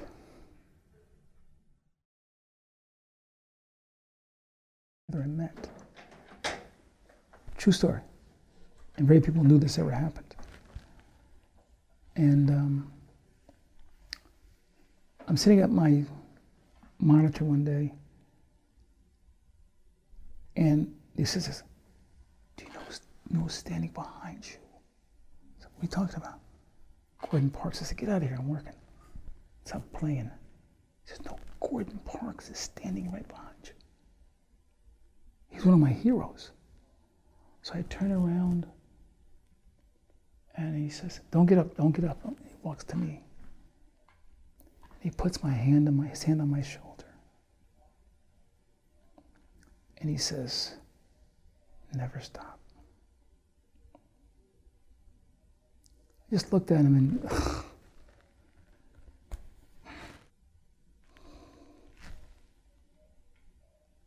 walked away. It was like,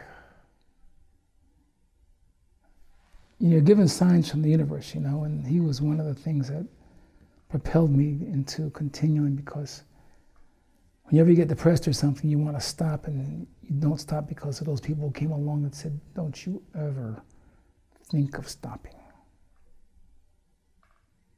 Because I'm not going to lie to you, there are times I wanted to give up because it's like hard. But then you think of the people who loved you enough to encourage you, you don't stop. And it's also your family's legacy. Could you justify stopping? Hell yeah. Is it unfair? Yes. If you don't fit in certain boxes, is it prejudice? Yes. Are there people who don't like it because of the color of your skin? Yes. Are people who don't like it because you're as smart as them? Yes. So?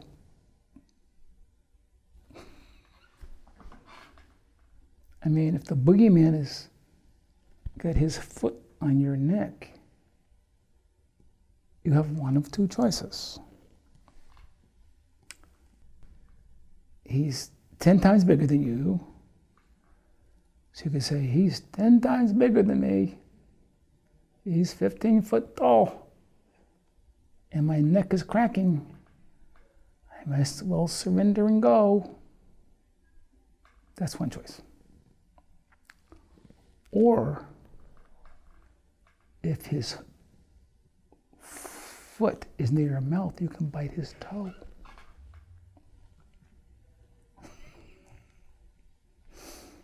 I choose toe biting.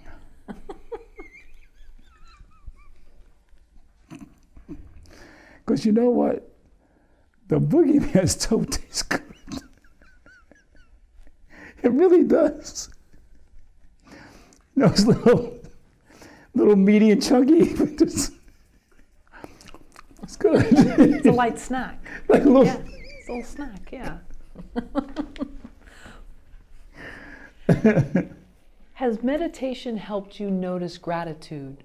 Because I think some people see signs that do tell them to keep going, and it sounds like you've taken certain things and really taken that to heart and know that this wasn't just a coincidence, or this was, I was meant to hear this, I was meant to have this hand on my shoulder, I was meant to have someone take away my journal and what seems like a bad thing, and then she reads it and it's personal, but then something great comes of it.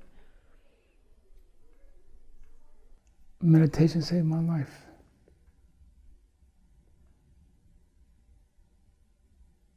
I was taught meditation, transcendental meditation, TM, by a good friend of mine. I was in a Broadway play and doing very well, but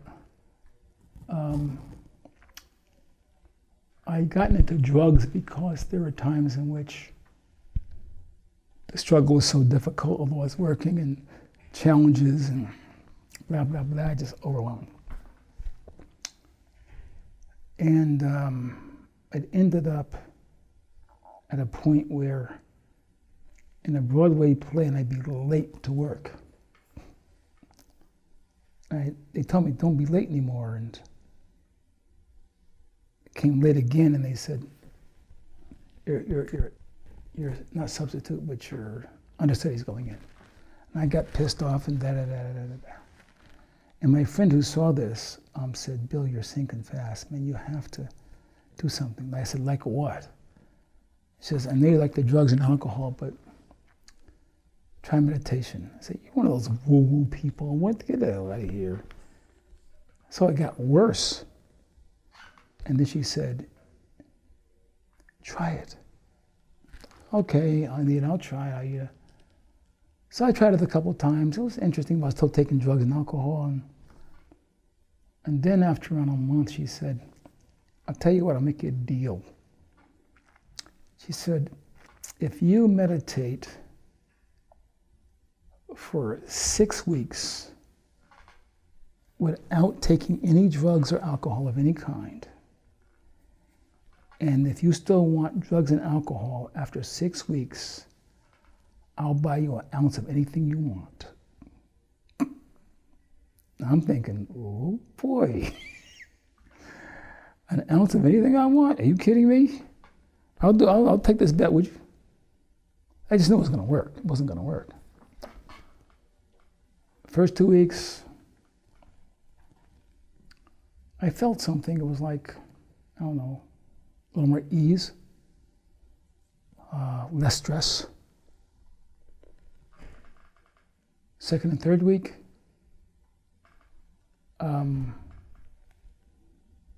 more focus. Fourth and the fifth week, the peace that I was getting out of the drugs and alcohol, I was getting through meditation and more. I was getting a deeper sense of something I can't even explain.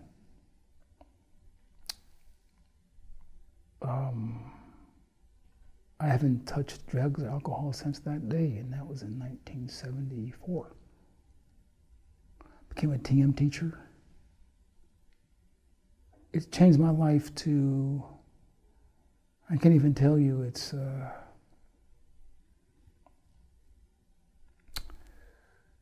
hard to explain. I could tell you more stories about what I've been through, but that was God working again, showing me transcendental meditation. It changed my life for my own salvation.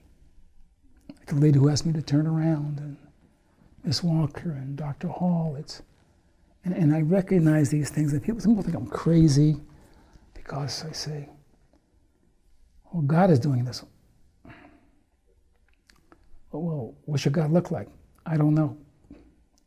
I know He's there. I trust because there are things that have happened that I know.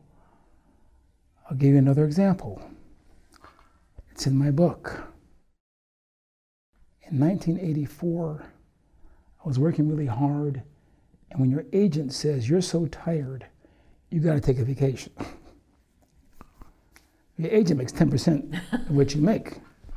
When your agent tells you to take a vacation, you know that you're exhausted. So I took a vacation. Went to Hawaii, because he had just gotten married and told me to stay at the hotel. I went by myself. I just wanted to totally chill. I was there for a week. I was supposed to stay there 2 weeks. And I said, I want to come back to this place. I've never been here. It's beautiful. So I got in the plane called the Island Hoppers. It goes from one island to another and do a ground tour, and then you go to another island. We're on our way to Maui from the Big Island. And it was a twin-engine plane. All of a sudden, the plane started going, shaking. So we all stopped and said, what the hell? And it stopped. So we said, oh, we started laughing, So we left, it goes, and the tower says, sit down, sit down, sit down, sit down, sit down and buckle your seats. Now, usually in the movies, when a plane's in trouble, the pilot says, ladies and gentlemen, be calm, be still, we're in control, da-da-da-da-da. Look at the pilot. This is what the pilot was doing. Help us, Jesus, help us, Mary, help us, Lord, help us, Jesus, help us, Mary, help us, Lord. The pilot. Look out the window and say, then we sure are close to the, bam. We crash in the water. Now, water seems soft, right? When you hit the water from that height, it went bam, bam.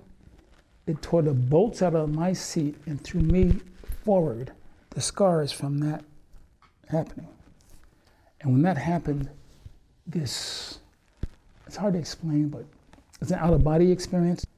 Something up there looked down, and it sounds crazy, looked down at me in my seat, all the people bleeding, the pilot, and everything. Okay?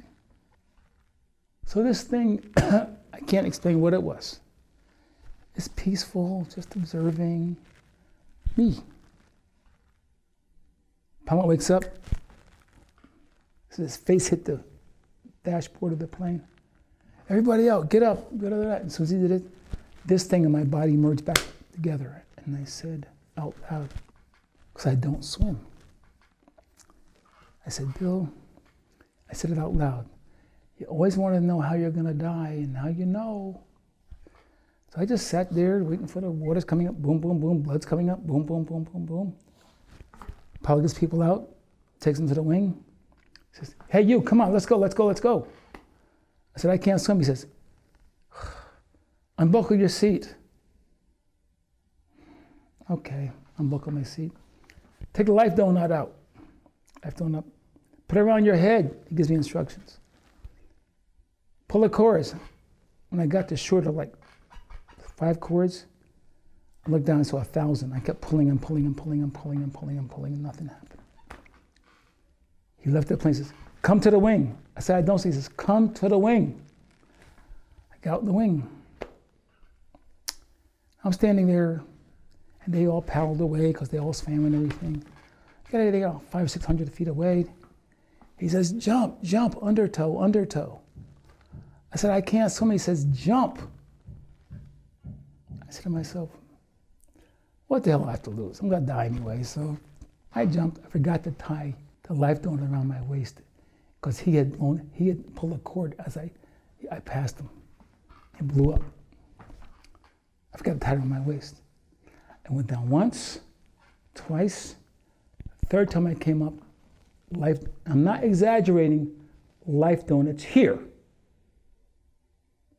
I put it around my head, like a little dog. I do like this. Then I reach them. I turn around. This big mouth of water swallows the plane and takes it under. If I stayed on the wing, I would have died. I'm telling this is all the truth I'm telling you. In the water, 10 minutes passes, people are moaning and groaning. This lady says, look, boats, planes, boats, planes. And my thought is, before you die, because there's sharks in the water and everything, you have these delusional thoughts and you think you see things. That's what she's doing, right? So I said, ugh. She said, boats, planes, boats, planes. Take this to Vegas. You tell me the chances of this happening. Twice a year, the Hawaii Fire Department sends its emergency rescue teams out to do practices in all different parts of the ocean. This day, they were 1/2 nautical miles away from us. They saw our plane go in. They were there in minutes. They took everybody out the water,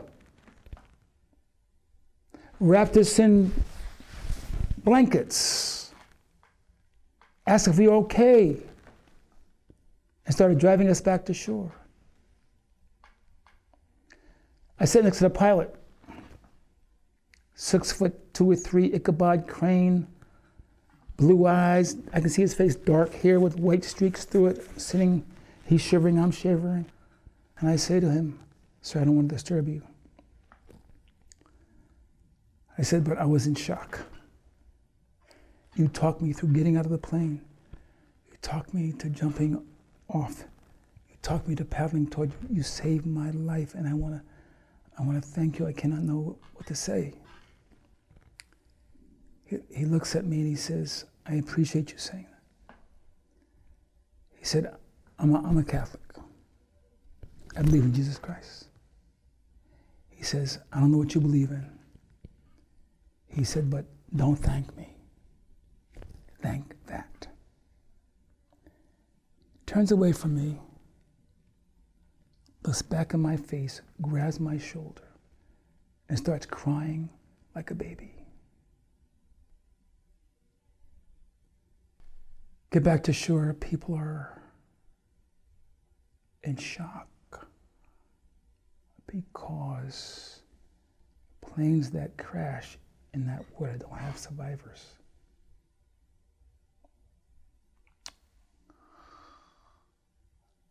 I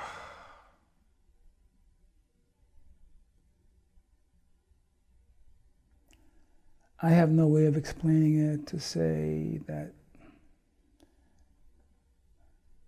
that's one of the days I realized there are things happening in this universe that are far beyond my intellect. Far beyond my intellect.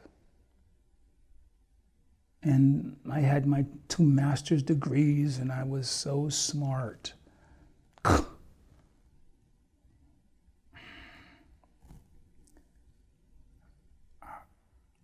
can't even tell you how much I learned from that experience. I have pictures on the wall of my condo up there of that day from the newspaper. I saved it and just framed it. I never want to forget it. It's just, so it shaped my life. Between those experiences and meditation, it just shaped my life. And made me understand that, you know. And you're writing a biography, autobiography? So I'm going to steal a C-SPAN question. I've watched The Post. They interviewed Katharine Graham years ago. And she wrote a tell-all book about the Post and her family and the troubles with her husband and his depression, things like that. And the interviewer said, why do you want people to know this? She said, good question.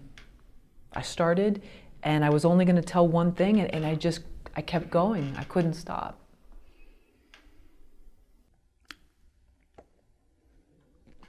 I'm writing this book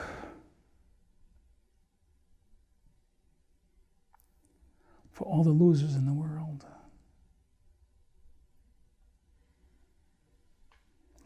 For all the people that have been told you cannot do it, you're a loser, you're too stupid, you're too ugly, you're too dumb, you're too black, you're too whatever, you're never gonna make it. I've been called all those things and worse.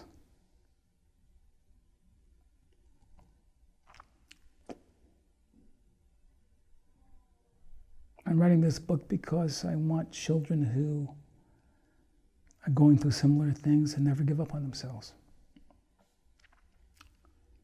If I can get through it, so can you.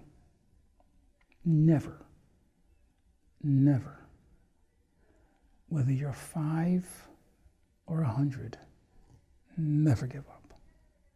It's never too late. You determine your reality. Are there forces that help shape the context around you? Of course there are. I mean, but what is your responsibility? Because the boogeyman's bigger than you, you don't fight back, you don't do nothing, you don't bite his toe, you don't do nothing. You just talk about the size of the boogeyman, how long he's been on your neck, the color of the boogeyman, the boogeyman system, the boogeyman's, how can I say, the odor of his breath. You can describe every aspect of the boogeyman for the rest of your damn life, or you can bite his toe. Now, you ain't gonna kill him if you bite his toe, but toes are sensitive. There's gonna be some movement. All you need is a little bit. But you're not gonna bite? Well, that's your definition of your possibilities in life. I can't bite because the boogeyman's so big and I'm so weak. Goodbye. Shit. Sorry. Not me. Not me. Never. You gotta have,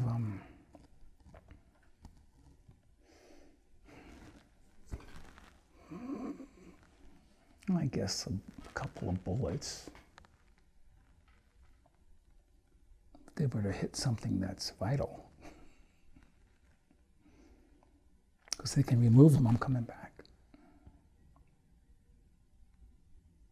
Never give up. Never. And as my family used to say, to the people who try to stop you and put you down, there's only one phrase that they deserve, and that is this: I ain't as dumb as you look.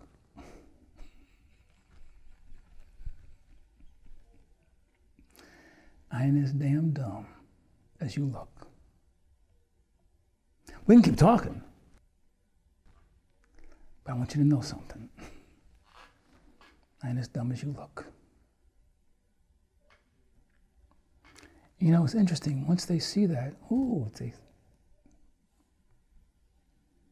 they know that you're not playing checkers in a chess game. You're playing chess. As long as they're both playing chess, let's play. So I got some damn moves too. Let's just play. Don't tell me how good a checker player I am.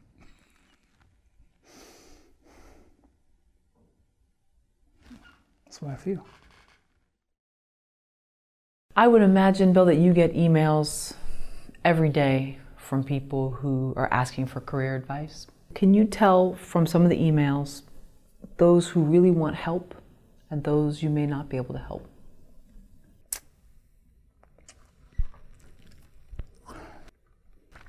Yes.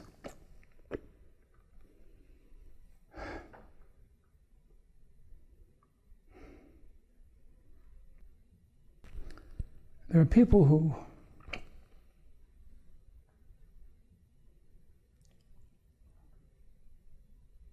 somehow they think something's going to be given to them.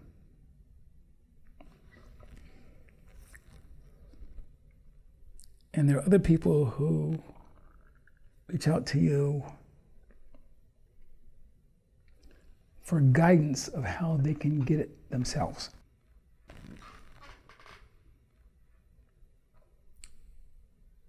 The people who ask for guidance of how they can get it for themselves, I'm interested in them. Because they're not asking me to do it for them.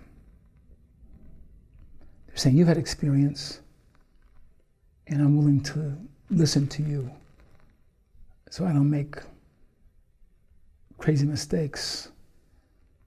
And so those people I relate to, because somebody did that for me. But people who come out and they just want, as you so eloquently spoke before, notoriety. They're not serious about this industry, not serious about being a great actor or a great writer, a great producer, or a great director. They just want to be seen and have people know who they are. I don't take them seriously. And I have a foundation. We teach, it's called the Duke Media Foundation, and we teach kids media literacy, what are the jobs of the future going to be, and financial literacy. If you make money, how do you not just spend it, how do you use it? And so,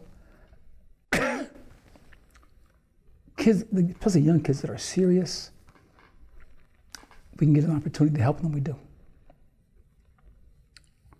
I think there's validity in coming out here with dreams and wanting us to be, I guess, recognized and notoriety, but that's not a serious craft or industry.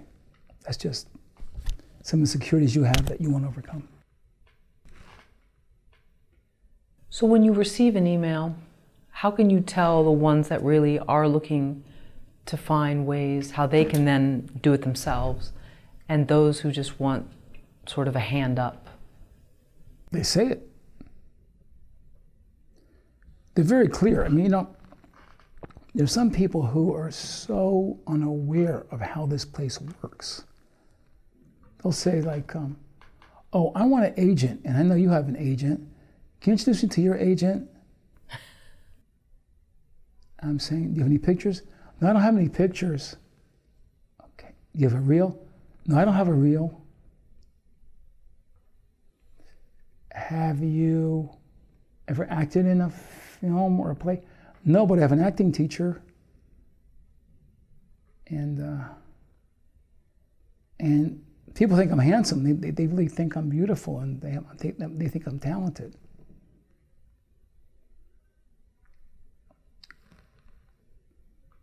What do you say to that? I mean, I feel, okay, God knows I wish you luck. But you're coming out here with nothing? And you want me to just drive you to meet my agent? It doesn't work that way. Then there are kids. They have pictures, resume, decks. If they have a project, they have decks for their project, pictures, actors attached. They've done the research for the demographic of what they're trying to sell to, the return on your investment, how much money it. Now, when I see that, I say, whoa, come here, let's talk. Because you're serious. I can teach you, but you don't need that much teaching. All you need is opportunity. It's just a different experience. You're just looking for, I want to meet your agent. I don't want to be mean, but I can't do that. The agent says to me, why did you bring that person here? They wanted to meet you. That's not good. Is there any mistake that you made early on in your career that you said never again? And it's not so much working with someone or whatever, it's more something either you did or something you didn't pick up on about a situation that cost you, and you said, I will never. I was offered a role. I'm not going to tell you the role. It was a TV show. So I was playing this role that I did not like, and I think it was an embarrassing role of a pimp. But I have been trying to get a job in TV for like 3 years and couldn't get anything. Rejection, rejection, rejection. So I went for this role, auditioned, and I got the role. And friends of mine saw the script and they said, don't do it. Totally broke, rent was due. Able to give me something. It was on a hit TV show too. I did it. When I saw the footage, I said, oh my God, I hope nobody sees this.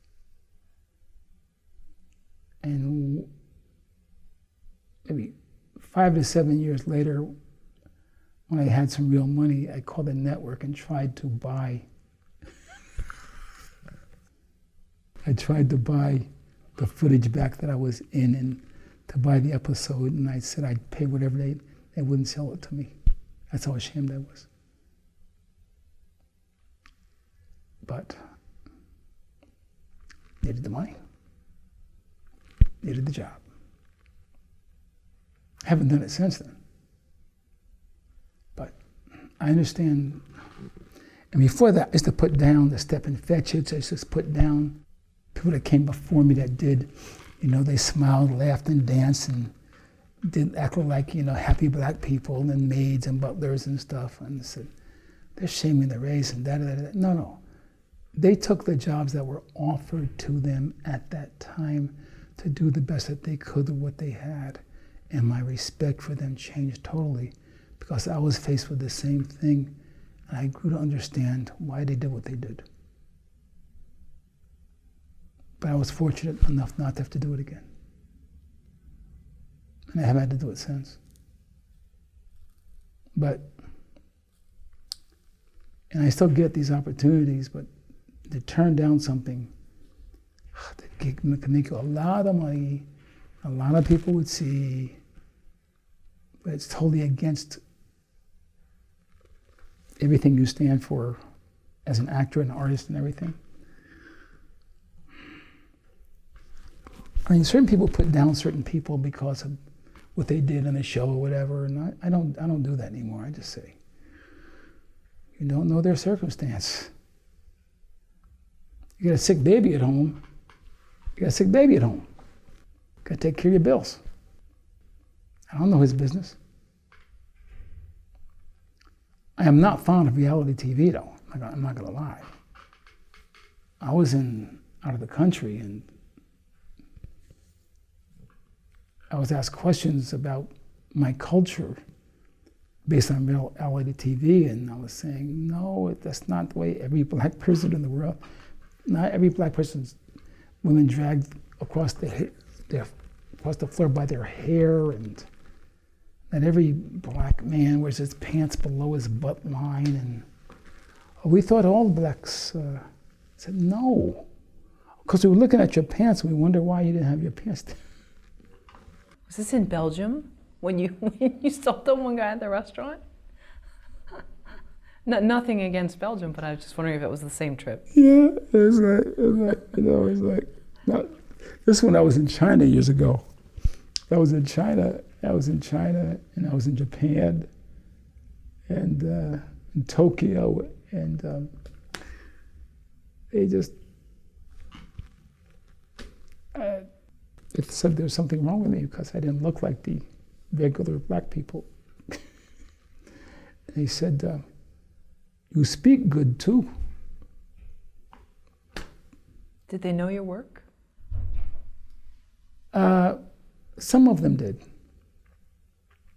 But at that time, not a lot of them. They just, oh, you're here filming. Oh, good, good. I have some questions for you.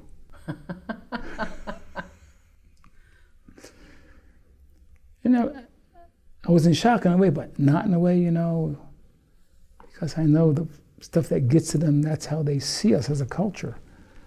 And I just was amazed by how many people thought of us that way.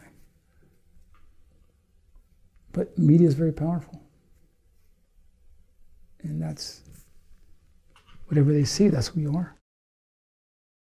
Going back real quickly, 1984, you said it was a book that you would be one of the 5 books that you would take with you if you couldn't read any other books.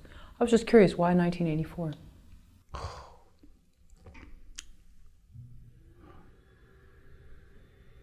I want to get in trouble for this, but 1984 is something we're living today. George Orwell was one of my favorite books at the time, but I've been looking at the film and reading the book since this last election. And it has a section about the thought police. You guys ever read that, 1984? I know parts of it. I haven't read it, by George Orwell. Yes. But I've heard the whole concept about the thought police. About the thought police. In 1984, I mean, you're not allowed to do anything without the permission of the thought police. And they determine your reality. They create this war, and it's not really a war that's happening at all. But they have these soldiers marching and all this stuff and blah, blah, blah, blah, blah. You're not allowed to have a relationship without their permission. You can't just fall in love. You have to have their permission. Go through them. So Richard Burton is the head of the thought police. And John, what's his name? Great actor, John, forget his name, but anyway. He is a citizen, and he and this young girl fall in love. They keep meeting secretly at his place and her place and running away and running. And one day they're caught by the thought police, and the helicopters come and the soldiers come in and captivate them both and take them to the thought police headquarters.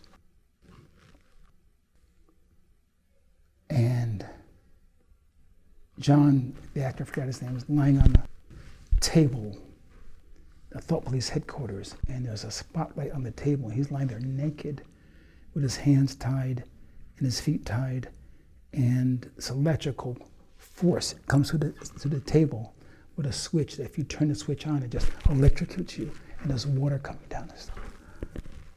And so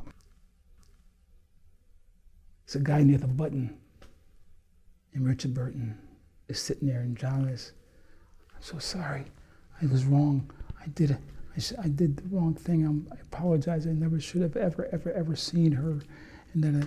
And Richard Burton says, "Well, you know, she said that you started it." He said, "Well, I don't know. He says, "Shh, okay, it was okay." And he says, Richard Burton, "I'll never do it again. Please forgive me." Richard Burton says, "Shh, okay. Just want to trust, but verify." So he says to John, he says, "How many fingers am I holding up?" John says, 4. Richard Burton nods to the guy with the button. John, Stop.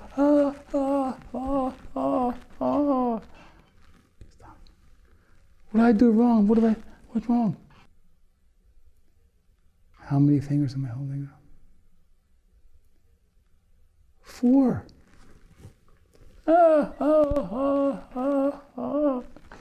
What did I do wrong?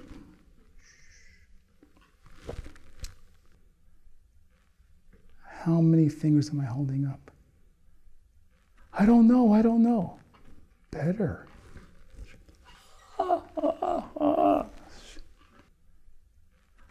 "How many fingers am I holding up?"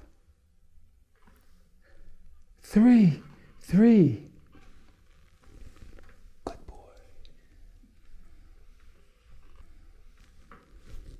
I'm holding up as many fingers as I tell you, yes, I'm holding up. You got nothing to do with your eyes, nothing to do with your intellect or your mind. But I say it's 3 fingers. How many are there? 3. Good boy.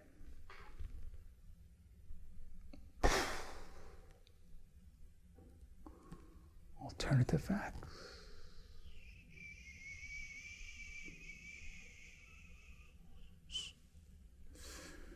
Isn't 3 an alternative fact?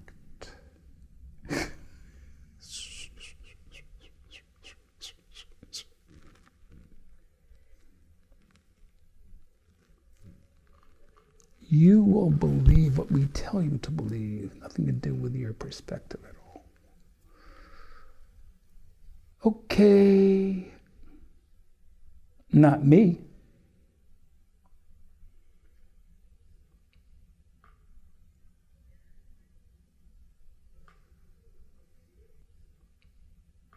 What can I say?